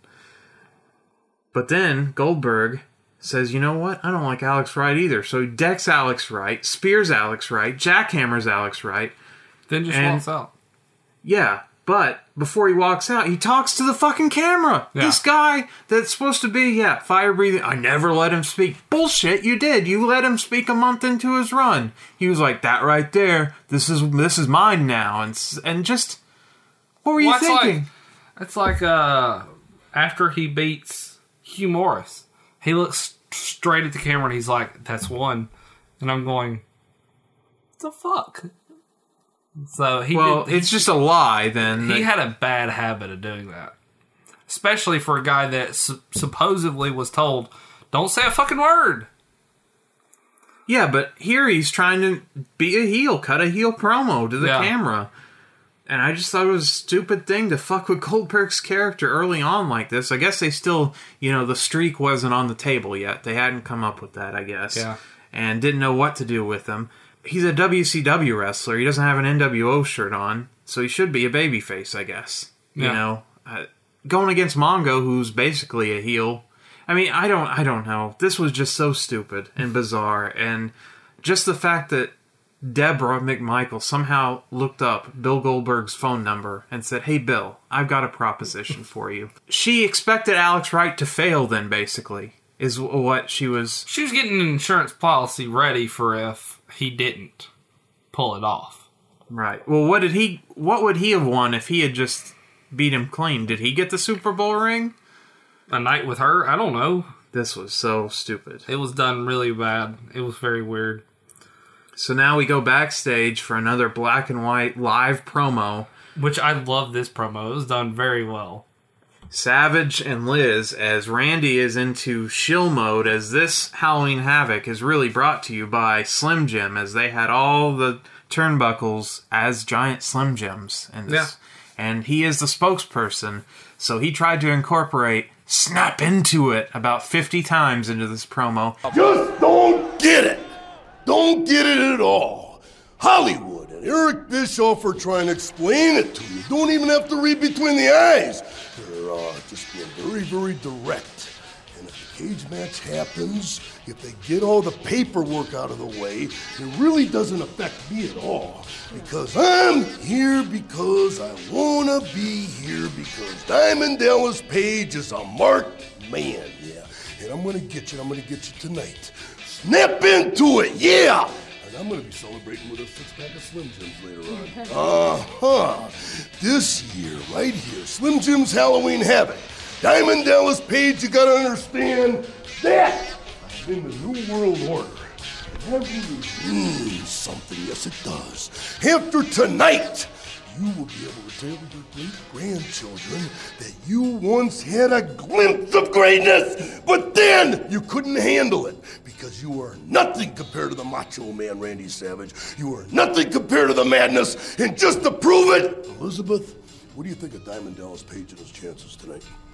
Well, Diamond Dallas Page, on his best day, shouldn't be anywhere near you in an arena, and I think his best bet would be probably right now to leave the arena. I am the greatest wrestler on the planet. Yes, I am. And tonight, the danger factor and the risk factor is going to be sky high because I really don't care about hurting myself as I'm hurting you. So you don't even know what you got yourself into because there's no way out, and I'm the man. I'm the Macho Man Randy Savage, and you, my friend, I made the monster, and I destroy the monster. Slim Jim's Halloween Havoc. Snap into it. Check it out. Party time, Las Vegas. It's a gamble, but we like gambling, don't we? Yes, we do. New World Order. No. He's even got his Slim Jim jacket. He's almost turning face here because, like, how can you root against Ronald McDonald? Well, I guess you can, but I mean, how can you be a bad guy and shilling for something that you're supposed to be selling? Yeah. Okay, so anyway, Liz says DDP should just leave. So everyone should just leave tonight. That's the message from the NWO. Everyone just go home. Nothing to see here. Macho says, "Ooh, snap into it, check it out." And I'll just include the promo, but it's Macho Man. It's pretty funny because it was a Slim Jim commercial in live form. Yes, thinly veiled as a Macho Man promo. Yeah. Disco Inferno is out next to take on Jacqueline. Holy shit. He's somehow the TV champion, Glenn Gilberti. The Nevada Athletic Commission, they say, will not allow the title to be on the line tonight versus Jacqueline. So that tells me who's losing this match, that Disco will be losing. Jacqueline is in her Harlem Heat tights, as she was the manager at this point, which Harlem Heat, by the way, not on this show. Yeah. These two guys, Booker T, your future world champ, just leave him at home. And they didn't come out for her corner either. Like, you want another side note of it? We didn't have a single tag team match on this card. Wow, that is weird. Especially for not WC. even one. Disco Inferno plays cowardly heel, and he would do this for ages. He leaves the ring without touching her. Yes. Or even locking up for the first at least 10 minutes of this match. And he's a heel. He should have no problem. He was assaulted earlier by her. Yeah. He should have no problem. Just deck the shit out of her. And it's not like she is Deborah and a little, like, Jacqueline is jacked. Like, she's buff. Big arms. Yeah, she is. Yeah, she's ready. She looks like she can beat him up. Yeah. Like, this doesn't look like a mismatch. This doesn't look like big man beating up little innocent woman. This looks like an even matchup. Yeah. But for some reason, he thinks that he is a good guy all of a sudden. She looks like Medusa or Jazz or who's another really jacked female? Beth Phoenix. Like, she looks like she could stand toe-to-toe with him and kick his ass. So Tony, he doesn't care about this match. He's still worried about Hulk Hogan. Who gives a shit? He's trying to give you what you want. Let it go. This match sucks, and the crowd turns and starts booing this match because Jackie finally gives chase. My goodness, she finally decides, you know what, fuck this guy. I'm gonna go beat his ass. So she hits a sunset flip and nearly beats him. He drop toe holds her, finally, does some offense, and then runs away again. All he does is run away. Finally, Jackie drops him with a boot, forearms, and then some ground and pound. Disco just leaves again, as that is the theme of the night for the rest of the night. Just leave. Jackie runs him down, beats the shit out of him. Jackie tries shoulder blocks, but he no-sells. He tries a hip toss, but she lands on her feet, and then she crotches Disco. Jackie snaps suplexes Disco on the ring mats, hits a float-over DDT in the middle of the ring to Disco. Jackie goes upstairs, hits a crossbody. He reverses the pressure and for a cover, but she kicks out at 2. Then she just inside cradles him and gets the win. This should have been a 3-minute squash match where Jacqueline just comes in and beats the shit out of Disco, move on with our lives. But instead, this match, I swear, it had to have gone 16, 17 minutes. It took nearly 10 minutes, 9:39. Holy shit, it felt like it was a lot longer. This was longer than the Jericho match, and it was 3 seconds shorter than the Yuji Nagata match. Jesus. So this match it took forever. It felt almost like 20 minutes. Because you knew the result. You knew what was going to happen. Yeah. Because they spoiled it when they said, oh, the belt's on the line. And also, there's no reason for him to beat her. So, of course, this should have just been a minute and a half. She comes in there and just destroys him. Owns his, and moves on. Owns his because ass. He's a chicken shit heel. He's a loser champion. He's a joke character. Done. But no. 10 fucking minutes. I mean, ridiculous. Yeah, it was brutal. The crowd did pop when Jackie hit the DDT and beat him, but outside of that, it was awful. It should have been for the TV belt. They would have beat WWF, giving China the IC belt here, and had a woman win the belt. I mean, where was Medusa? You know, after she drops the belt in the bin, it's like she disappears from existence. You didn't see her for a long, long time till at least Savage showed back up. The NWO music plays, and it's Nature Boy Curt Hennig, as he had the audacity to cut the arms off the robe. The sleeves of this red robe, this most iconic robe, might I say, the WrestleMania 8 robe, this iconic, legendary red Ric Flair robe has been defaced by the sleeves being cut off. Not only did this man turn down Arn Anderson's spot in the Four Horsemen, slam a cage door in Ric Flair's face, but now he's defaced the robe, and that's the line you cannot cross. Yeah, you don't fuck with Superman's cape, alright? Like, you just don't. It's the Loser Leaves Raw rematch from Raw in 93, as it's Nature Boy Ric Flair taking on Curt Hennig. Nature Boy, I don't recall seeing a Nature Boy Ric Flair match like this where he runs to the ring, he's rope, pissed. No pomp and circumstance. He's pissed. This is all out war because he tried to kill and end Ric Flair, and Flair wants blood, and I am not exaggerating on that aspect. Yeah, he wouldn't get any blood though. Neither of these guys. I'm very shocked that Flair didn't play in this match, but he takes it right to Hennig. Flair goes right for Hennig's legs and slams it against the post. He grabs the chair but misses. Big chop to Hennig, followed by big strikes. Flair steals the robe, puts it on, and struts, and the crowd loves it as the proper man has the robe now. Hennig hits his signature neck snap, goes to work on Flair's legs. Hennig slams Flair's leg on the post. Now both men have bad legs. They get into a chop battle. Hennig now lays some right hands into Flair's head while Hennig slams the door of the cage into it at Fall Brawl, so this is trying to re-aggravate his head injury, I guess. We get a Flair flip to the outside. Hennig wedges Flair's leg in the guardrail and stomps at it. Flair gets his head thrown into the guardrail, which is where I thought he would be blading at. Hennig lands some more closed fists to Flair's noggin. Hennig lands some more closed fists to Flair's head. By the way, Hennig's the U.S. champ, and this is for the U.S. title. They didn't really emphasize that at all. We get into a chop battle again. A sleeper to Flair from Hennig. Flair escapes with a belly to back. Hennig takes Pinzer's chair, Dave Pinzer's chair, misses a shot to Flair's head. Flair catapults Hennig's head into the ring post. Luckily, Slim Jim did pad the ring post, Patrick, and The announcers point that out. But then Dusty gets mad at Tony for pointing that out, being like, they're still hard, Tony. And then Tony's like, well, there's padding there. That's not... So we had an argument about kayfabe and kayfabe ring post between the two announcers. They got into it a couple of times on this show, Tony and Dusty. I believe this is one of Dusty's last commentary pay-per-views for that very reason. Yeah, as he would be forced to be Scott Hall's manager in the NWO. Dusty Rhodes, the American dream, the baby face of all baby faces. Yes, bad guy. Coming soon to a WCW show near you. Hennig grabs his U.S. belt and leaves, as that is the theme of the night now. Just leave. Yeah. Flair runs him down. Hennig wants a perfect plex on the belt in the ring, but Flair suplexes Hennig instead.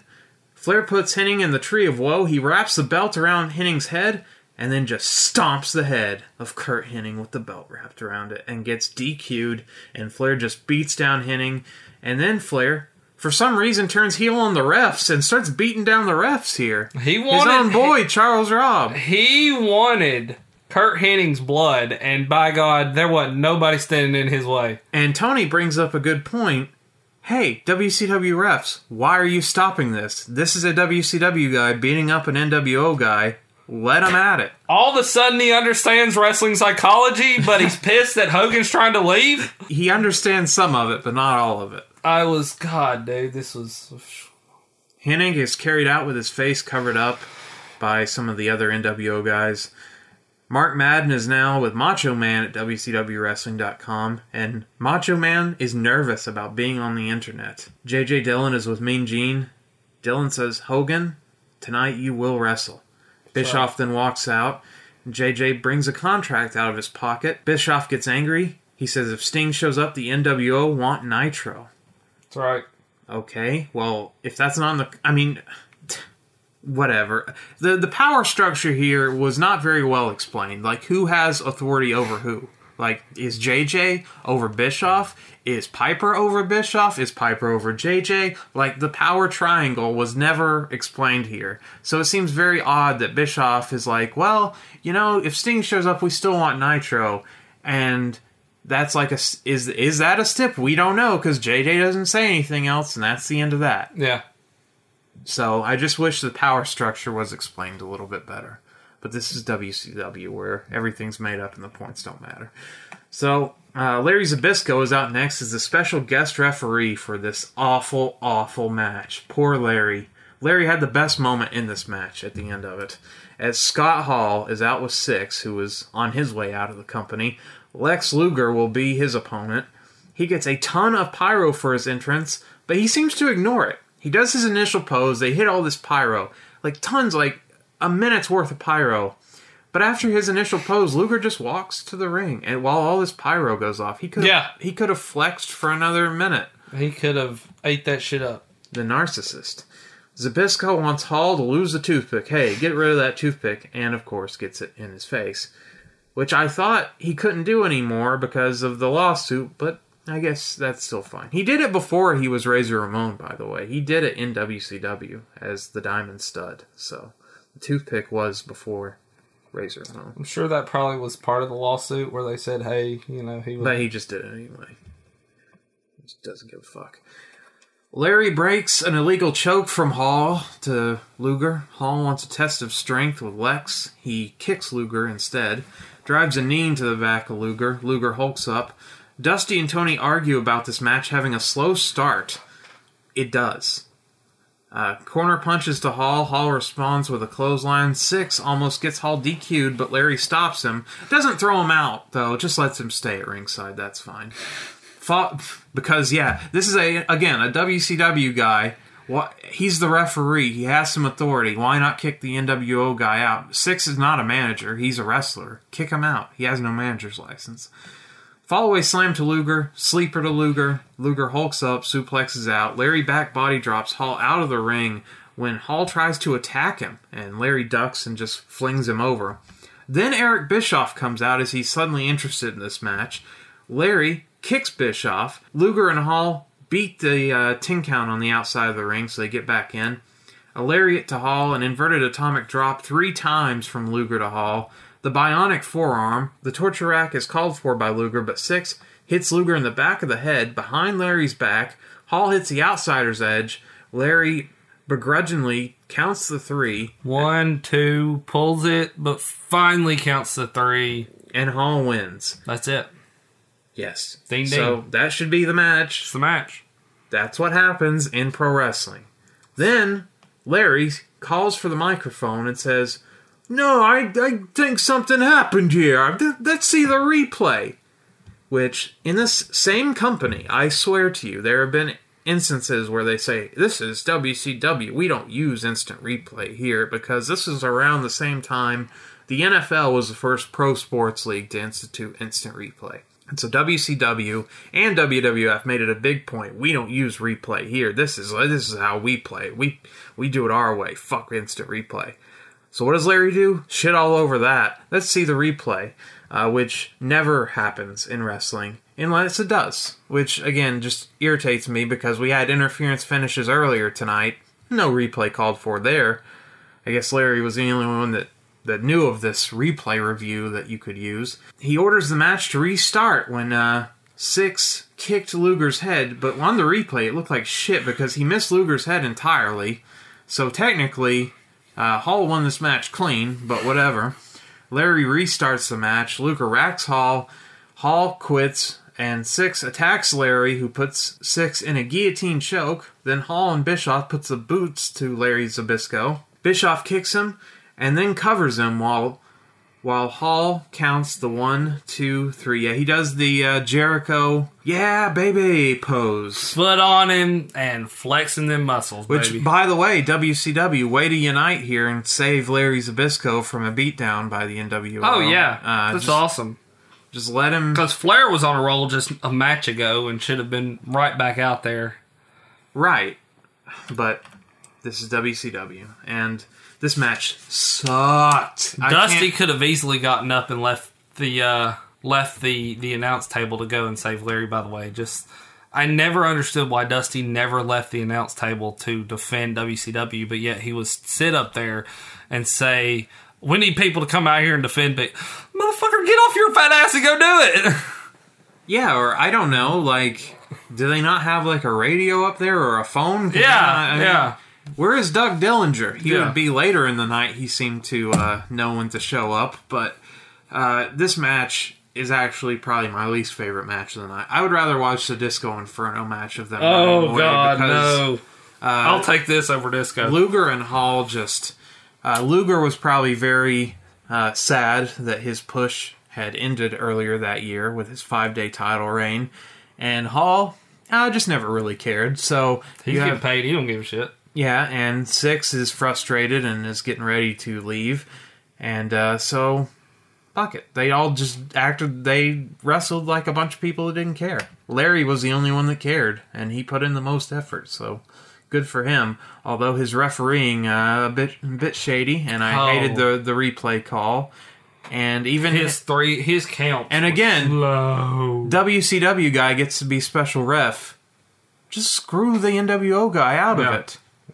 Luger, by the way, looks like a total heel here. He was like recovering. It took him forever to recover from getting knocked out of the ring, but he was like crouched near the ring apron, allowing Larry to just get his ass kicked. Mm-hmm.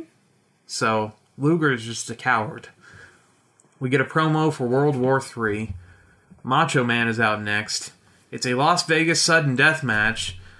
Actually, you can just call it a last man standing match. That's all it is. Representing NWO and Slim Jim is Macho Man Randy Savage, out with Liz. Ooh, yeah. DDP is out next with his taped ribs, which he would have, I swear, for years. Like, even in the video games, they would put this rib tape on this guy. Like, he was selling these ribs. This was his calling card. I'm waiting for WWE to put it in one of the... they put WCW's DDP in the game. They just need to put a version with taped ribs. Yes. I mean, even when I think he was doing the thing with Karl Malone, he started out with taped ribs. Yeah. This was a feud that started earlier in the year. Spring Stampede DDP main evented that show with Macho Man. Got a big win. And that was one of the many shows that Hogan wouldn't work, as Hogan got to work, like, I think he was only required to work like 7 shows or 8 shows out of the year, so he would skip a lot. And then some that he did work, he would just be in tag matches or non-title matches. Or selling wrist locks to fucking Jay Leno. Yes. So DDP got made into a star that night, and so this feud continued with Macho Man, and that's what we have going on here.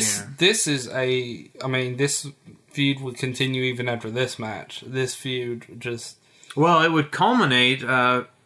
Macho Man would award DDP the title when he finally won it in 1999, when it was too little too late for the company, but came full circle. Yeah. And in DDP's Hall of Fame speech, I mean, he mentions about making Macho Man, how Macho Man called him after DDP, like, sent him a thank you note or something for letting him beat him that time at Spring Stampede, and he was like, brother, no one else has ever done something that nice for me. And, like, just a great speech DDP gave on his Hall of Fame induction. Well, I mean, Savage lifted DDP from mid-card to main event status.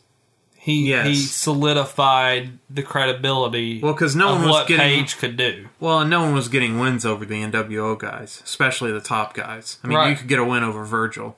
I think he's the only one in NWO that lost. Yeah, but so DDP was able to break through and get a win over a top guy in the NWO, and Macho Man was, of course, nice enough to do it, because Hogan would be like, fuck that.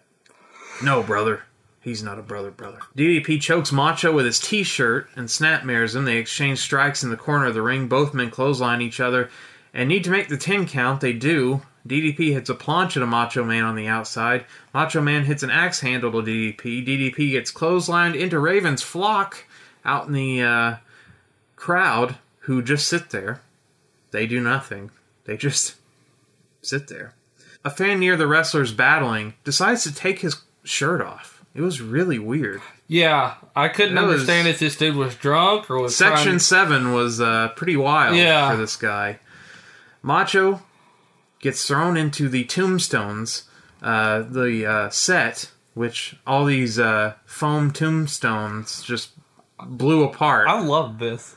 This was great. It was a great image. And, well, it's kind of creepy now that Macho Man passed away, that he's fighting in a graveyard, even though it's a fake set graveyard. But by the way, his attire tonight is on point. It is literally one of the coolest things you will ever see in a wrestling ring. I literally, really, truly... Well, it's Halloween colored. I loved his attire. The yellow, the bright orange, yellowish, and then the dark maroon type red, and it was very, very well done. He gets smacked with a tombstone from DDP. Dusty says, he wobble-legged him.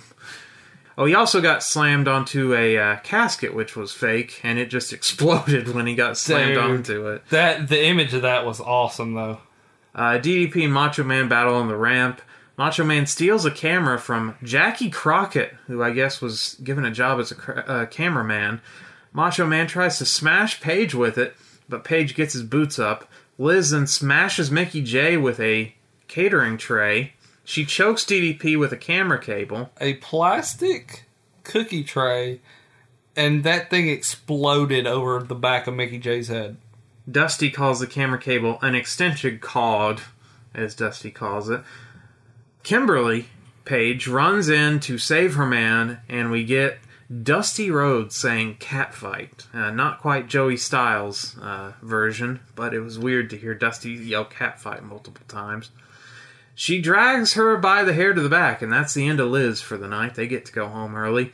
The trainer scoops up Mickey J. Nick Patrick, dirty ref Nick Patrick, is now the ref. We have a conflict of interest here. An inverted atomic drop to Macho Man. DDP hits his pancake to Macho Man. Macho Man blocks the diamond cutter by holding the ropes. Patrick stops the count for some reason when Macho Man makes it to his feet, even though DDP was still down, so maybe he is a good referee now. He hits a shitty elbow drop to DDP's ribs, not quite the crisp Macho Man elbow we're used to. DDP gets up, gets scoop slammed by Macho Man, who goes for another elbow, but he nails this one. He drove it right into those injured ribs. DDP beats the count, Patrick takes a ref bump, and DDP hits the diamond cutter to Macho Man. No ref. Patrick gets up and counts both men, but both men make it to their feet. Macho low blows Page. A man in a Sting mask walks out. He's got Hogan's boots on, so Tony assumes, oh, that's got to be Hogan. I guarantee you it was not, but it was Hogan's boots on some guy. And this Sting, which is a spot they loved and would continue into TNA, people dressing up like Sting, hitting other people with bats. And it continues here as a man in a Sting mask decks DDP with a bat and then just walks back to the back, just leaves.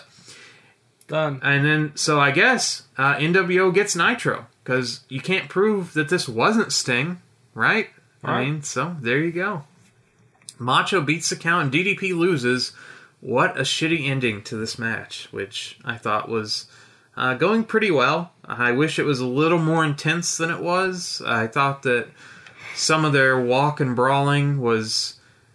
It just didn't feel intense enough for the rivalry that had been brewing for months. You know, it was a little lacking in intensity, and the ending really soured it for me because, I mean, someone should have just won this clean and that been the end of it. But we had to get a Sting imposter with a baseball bat. And you're thinking, oh, well, they won't do that spot again tonight. Well, they'll show you something. Yeah. What did you think of this match? I love this match. I love any time that you get Savage and DDP. I mean, it's Savage and Page is always a great rivalry. They're great on the microphone against each other while they're on Nitros. They're great in matches together. And they're both guys that love to work out their match line by line beforehand. Exactly. So they worked really well together. Doug Dillinger shoos off Macho Man, who just complies. They put DDP on a stretcher. They don't, rest him down or put him on a board. They just strap this poor man to a stretcher. Okay, here's where I get pissed. And you know why. Savage comes back out. Yes. Tries to flip the stretcher over with DDP strapped to it. The 4 EMTs hold the damn thing down and don't let him flip it. Yes, so he just hits DDP and then just runs off. Yes. So that epic image of him flipping an injured DDP over, no, we don't get that. We get him throwing a punch and leaving. Yeah, or I thought he was just going to steal the stretcher and just run off with DDP. That'd have been great. Who knows what happens? Tune into Nitro. Yeah. Time for our main event. Michael Buffer is out. Let's get ready to rumble. Yeah. A steel cage grudge match with no rules, and boy, is that true. When you go into a cage match, you think you have some semblance of how cage matches work, especially in WCW, because they tend to let pinfalls and submissions I'm thinking at this point in time, with the referee outside the door, the only way to win is by escape. Right. That's where I'm sitting. But to be fair, Buffer said there are no rules. And they would... So how do you win?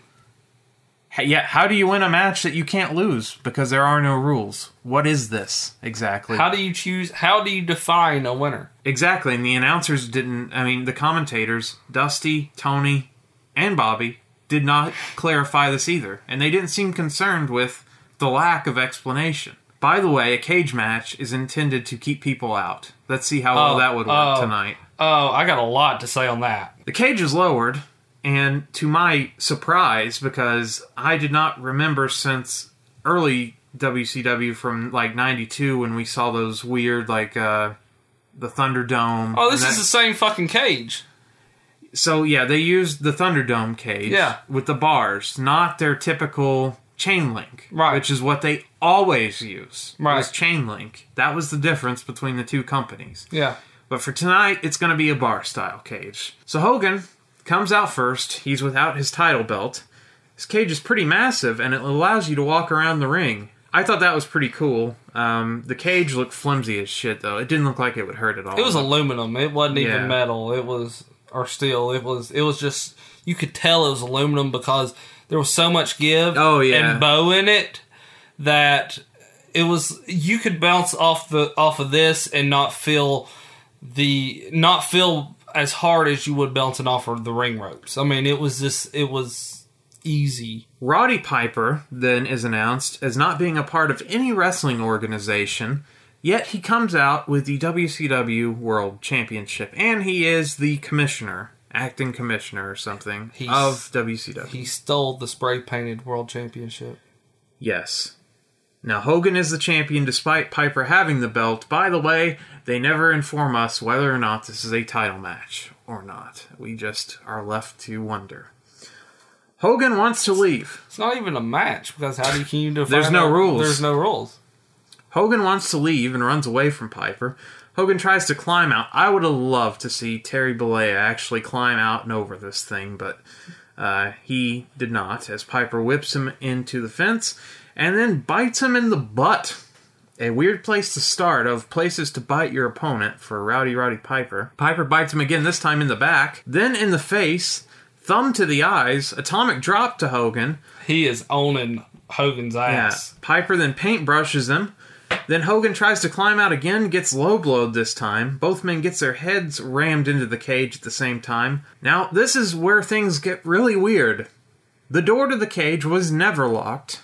It was never even closed, as far as I can tell. It was. Oh, it was closed at least. Well, Randy Anderson. Randy Anderson had the chain and the lock in his hands, and it was closed and padlocked. However, when Hogan then says, open the door, he takes the whole damn thing off and never puts it back on.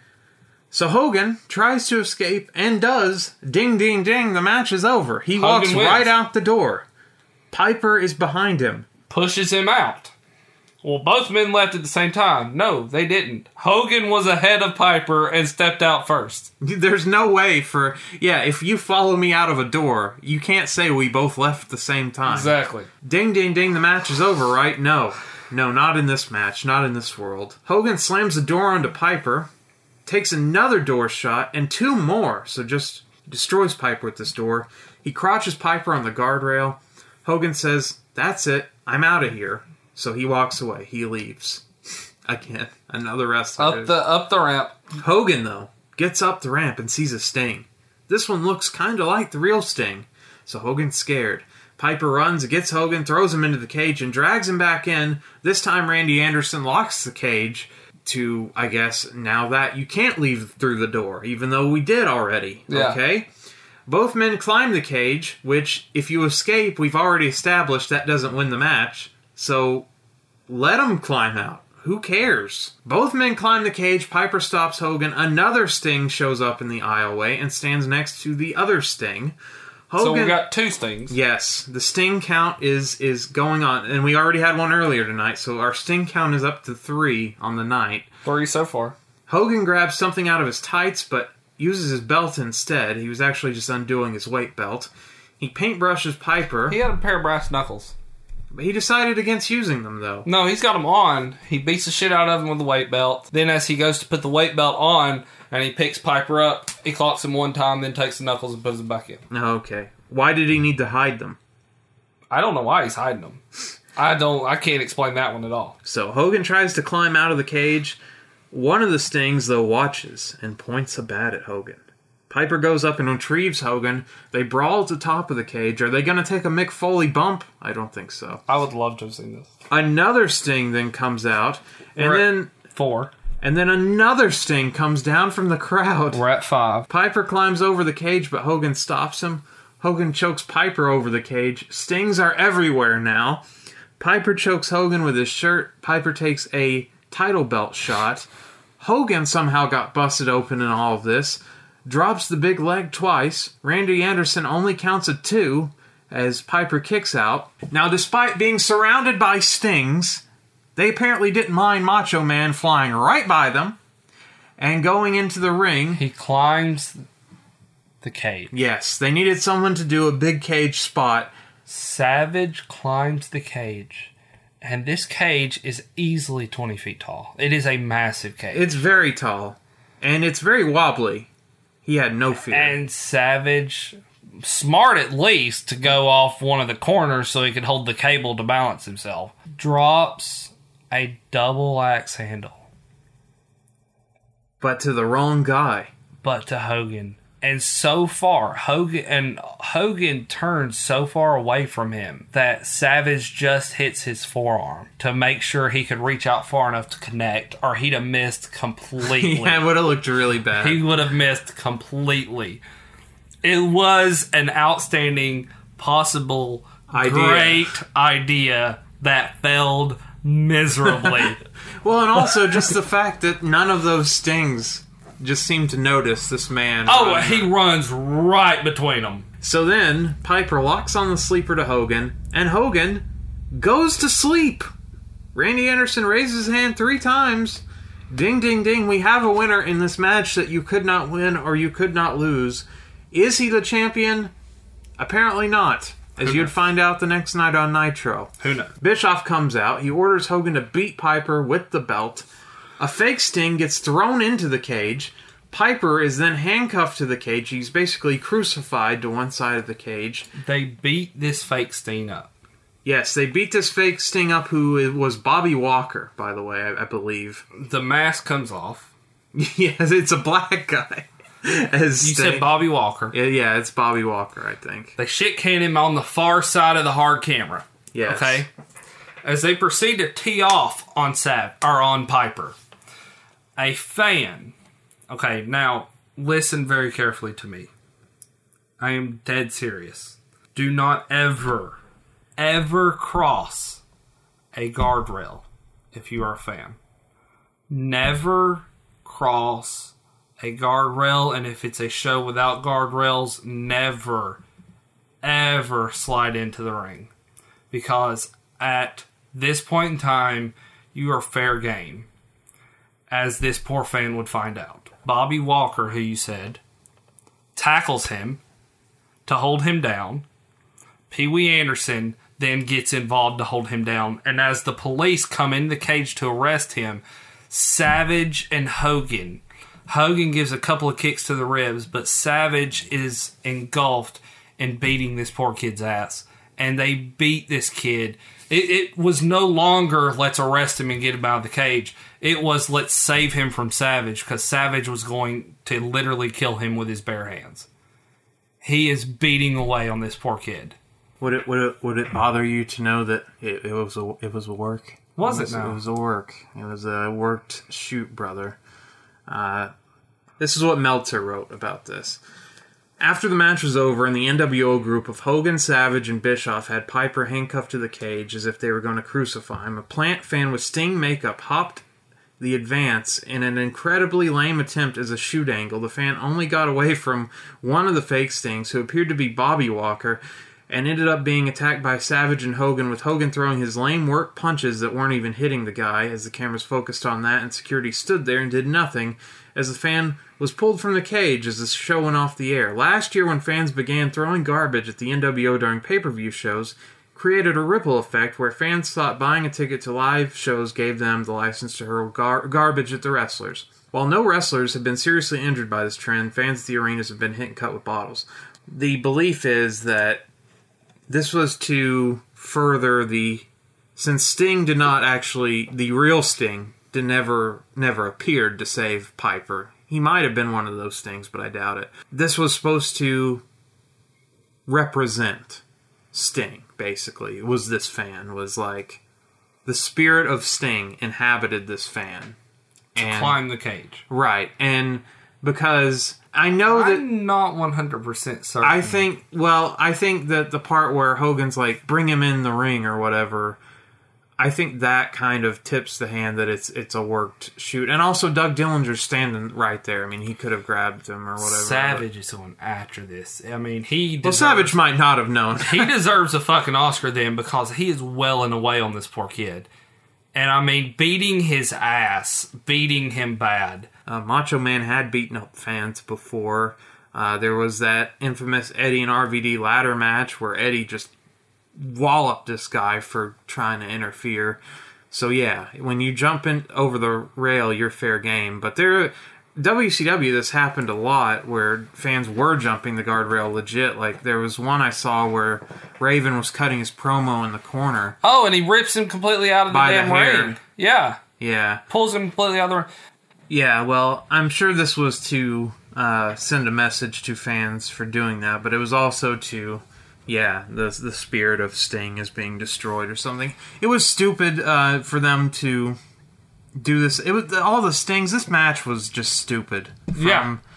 From the concept, from Hogan saying he doesn't want to be a part of it, from the execution of it, from Macho Man's involvement, who Macho Man had nothing to do with this feud. He was in the NWO, but he already had his match. A grueling last man standing match. And was he not, at this point in time, feuding with Hogan as to who ran NWO? That would be coming up next year when the Wolfpack would split off. Yeah, all the Stings. This was a record for Sting impersonators.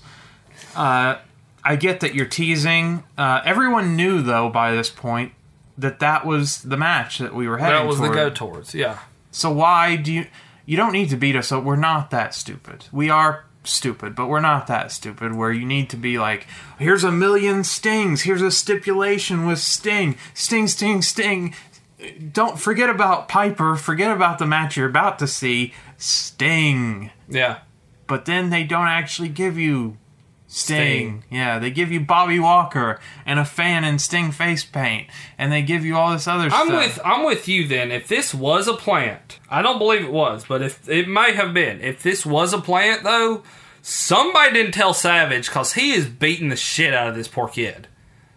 Well, I'm sure that kid was probably honored to be beaten by Randy Savage because that would be fun. In a matter of seconds, this is how hard he was hitting him. All the face paint had been completely wiped off his face.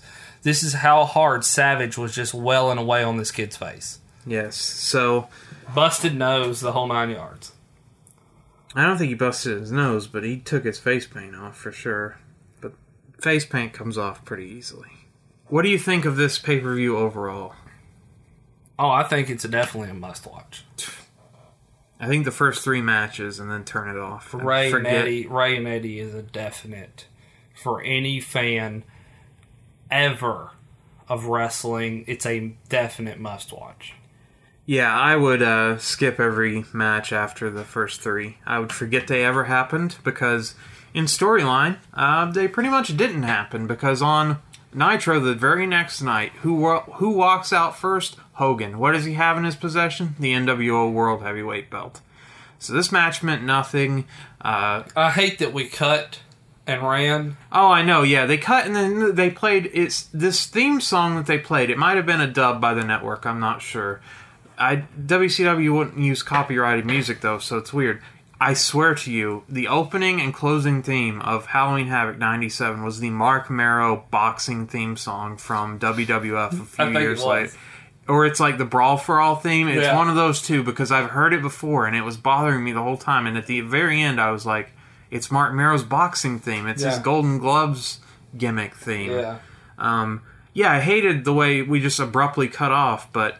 I went and watched Nitro. I was curious. I had morbid curiosity this morning, and I wanted to see the Nitro the night after. And not a damn thing happened. It really didn't. This meant really nothing. They didn't show anything as to... They didn't show the fan at all. The fan was not even mentioned, which, I mean, if you wanted to do a work shoot, or if it was a shoot, you wouldn't mention it. But then you would think on the replay of the pay-per-view, or on the...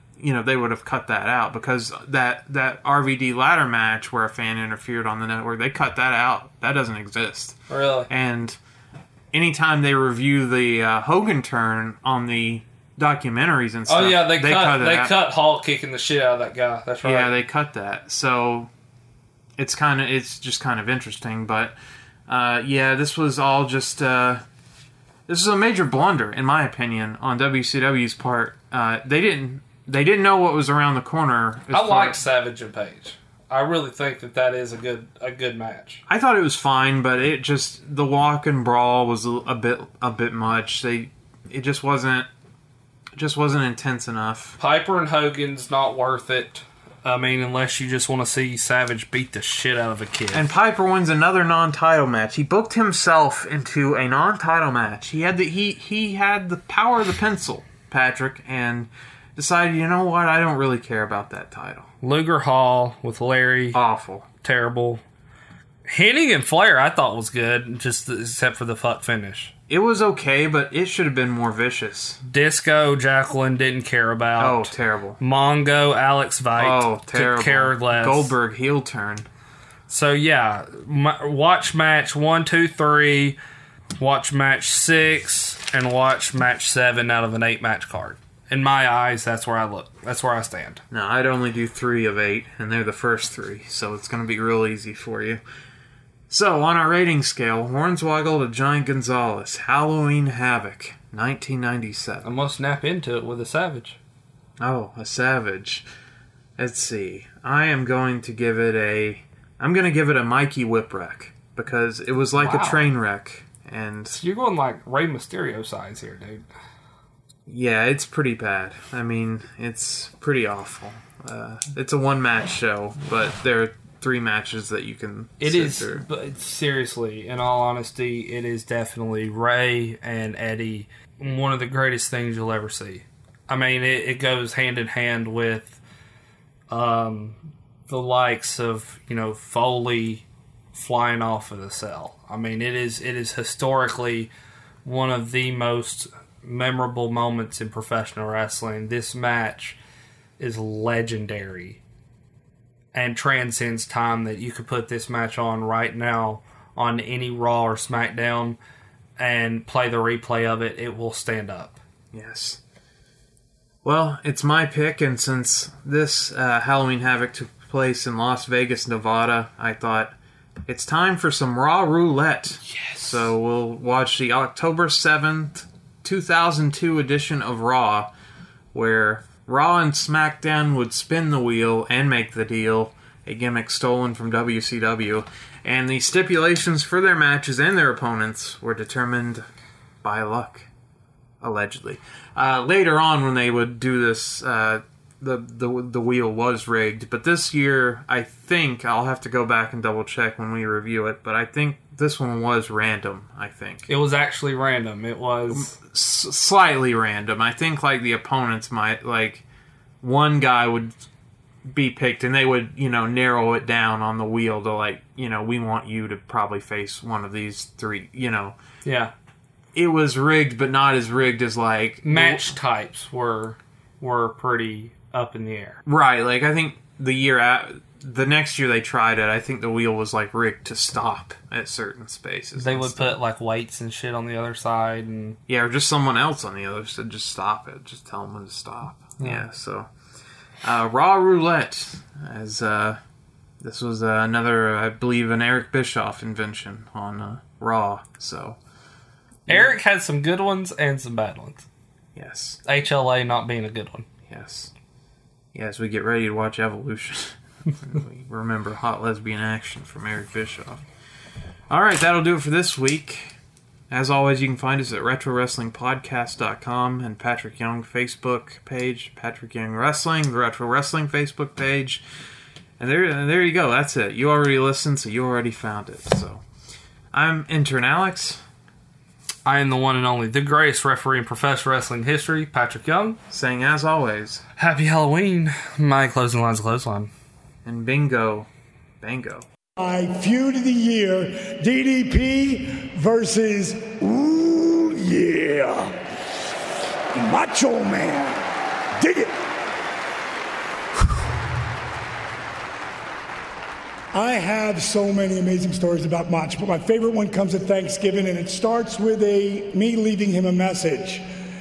Hey, Macho, it's DDP, man. Listen, this is going to sound kind of corny, but it's Thanksgiving, and a lot of the boys are texting me, thank you, thanks for helping me out, and have a great Thanksgiving. And it got me thinking, who doesn't know how grateful I am, how thankful I am to them? I said, bro, I don't know if you really know.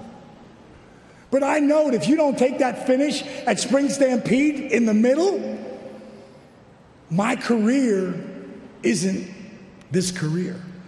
And I just want you to know, bro, that I know that, and I will never forget it. Have a great Thanksgiving. And I hung up the phone, and I thought that was really it until Monday at TV.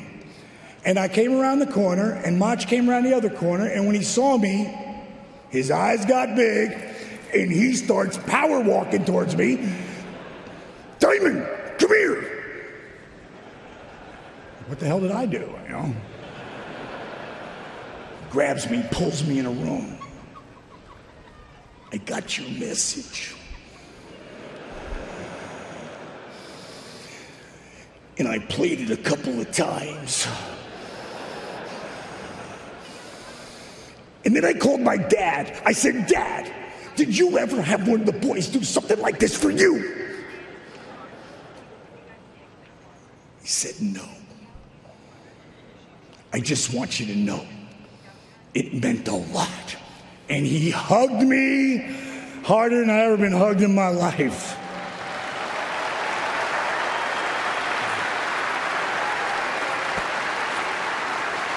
Thank you, Mach, wherever you are.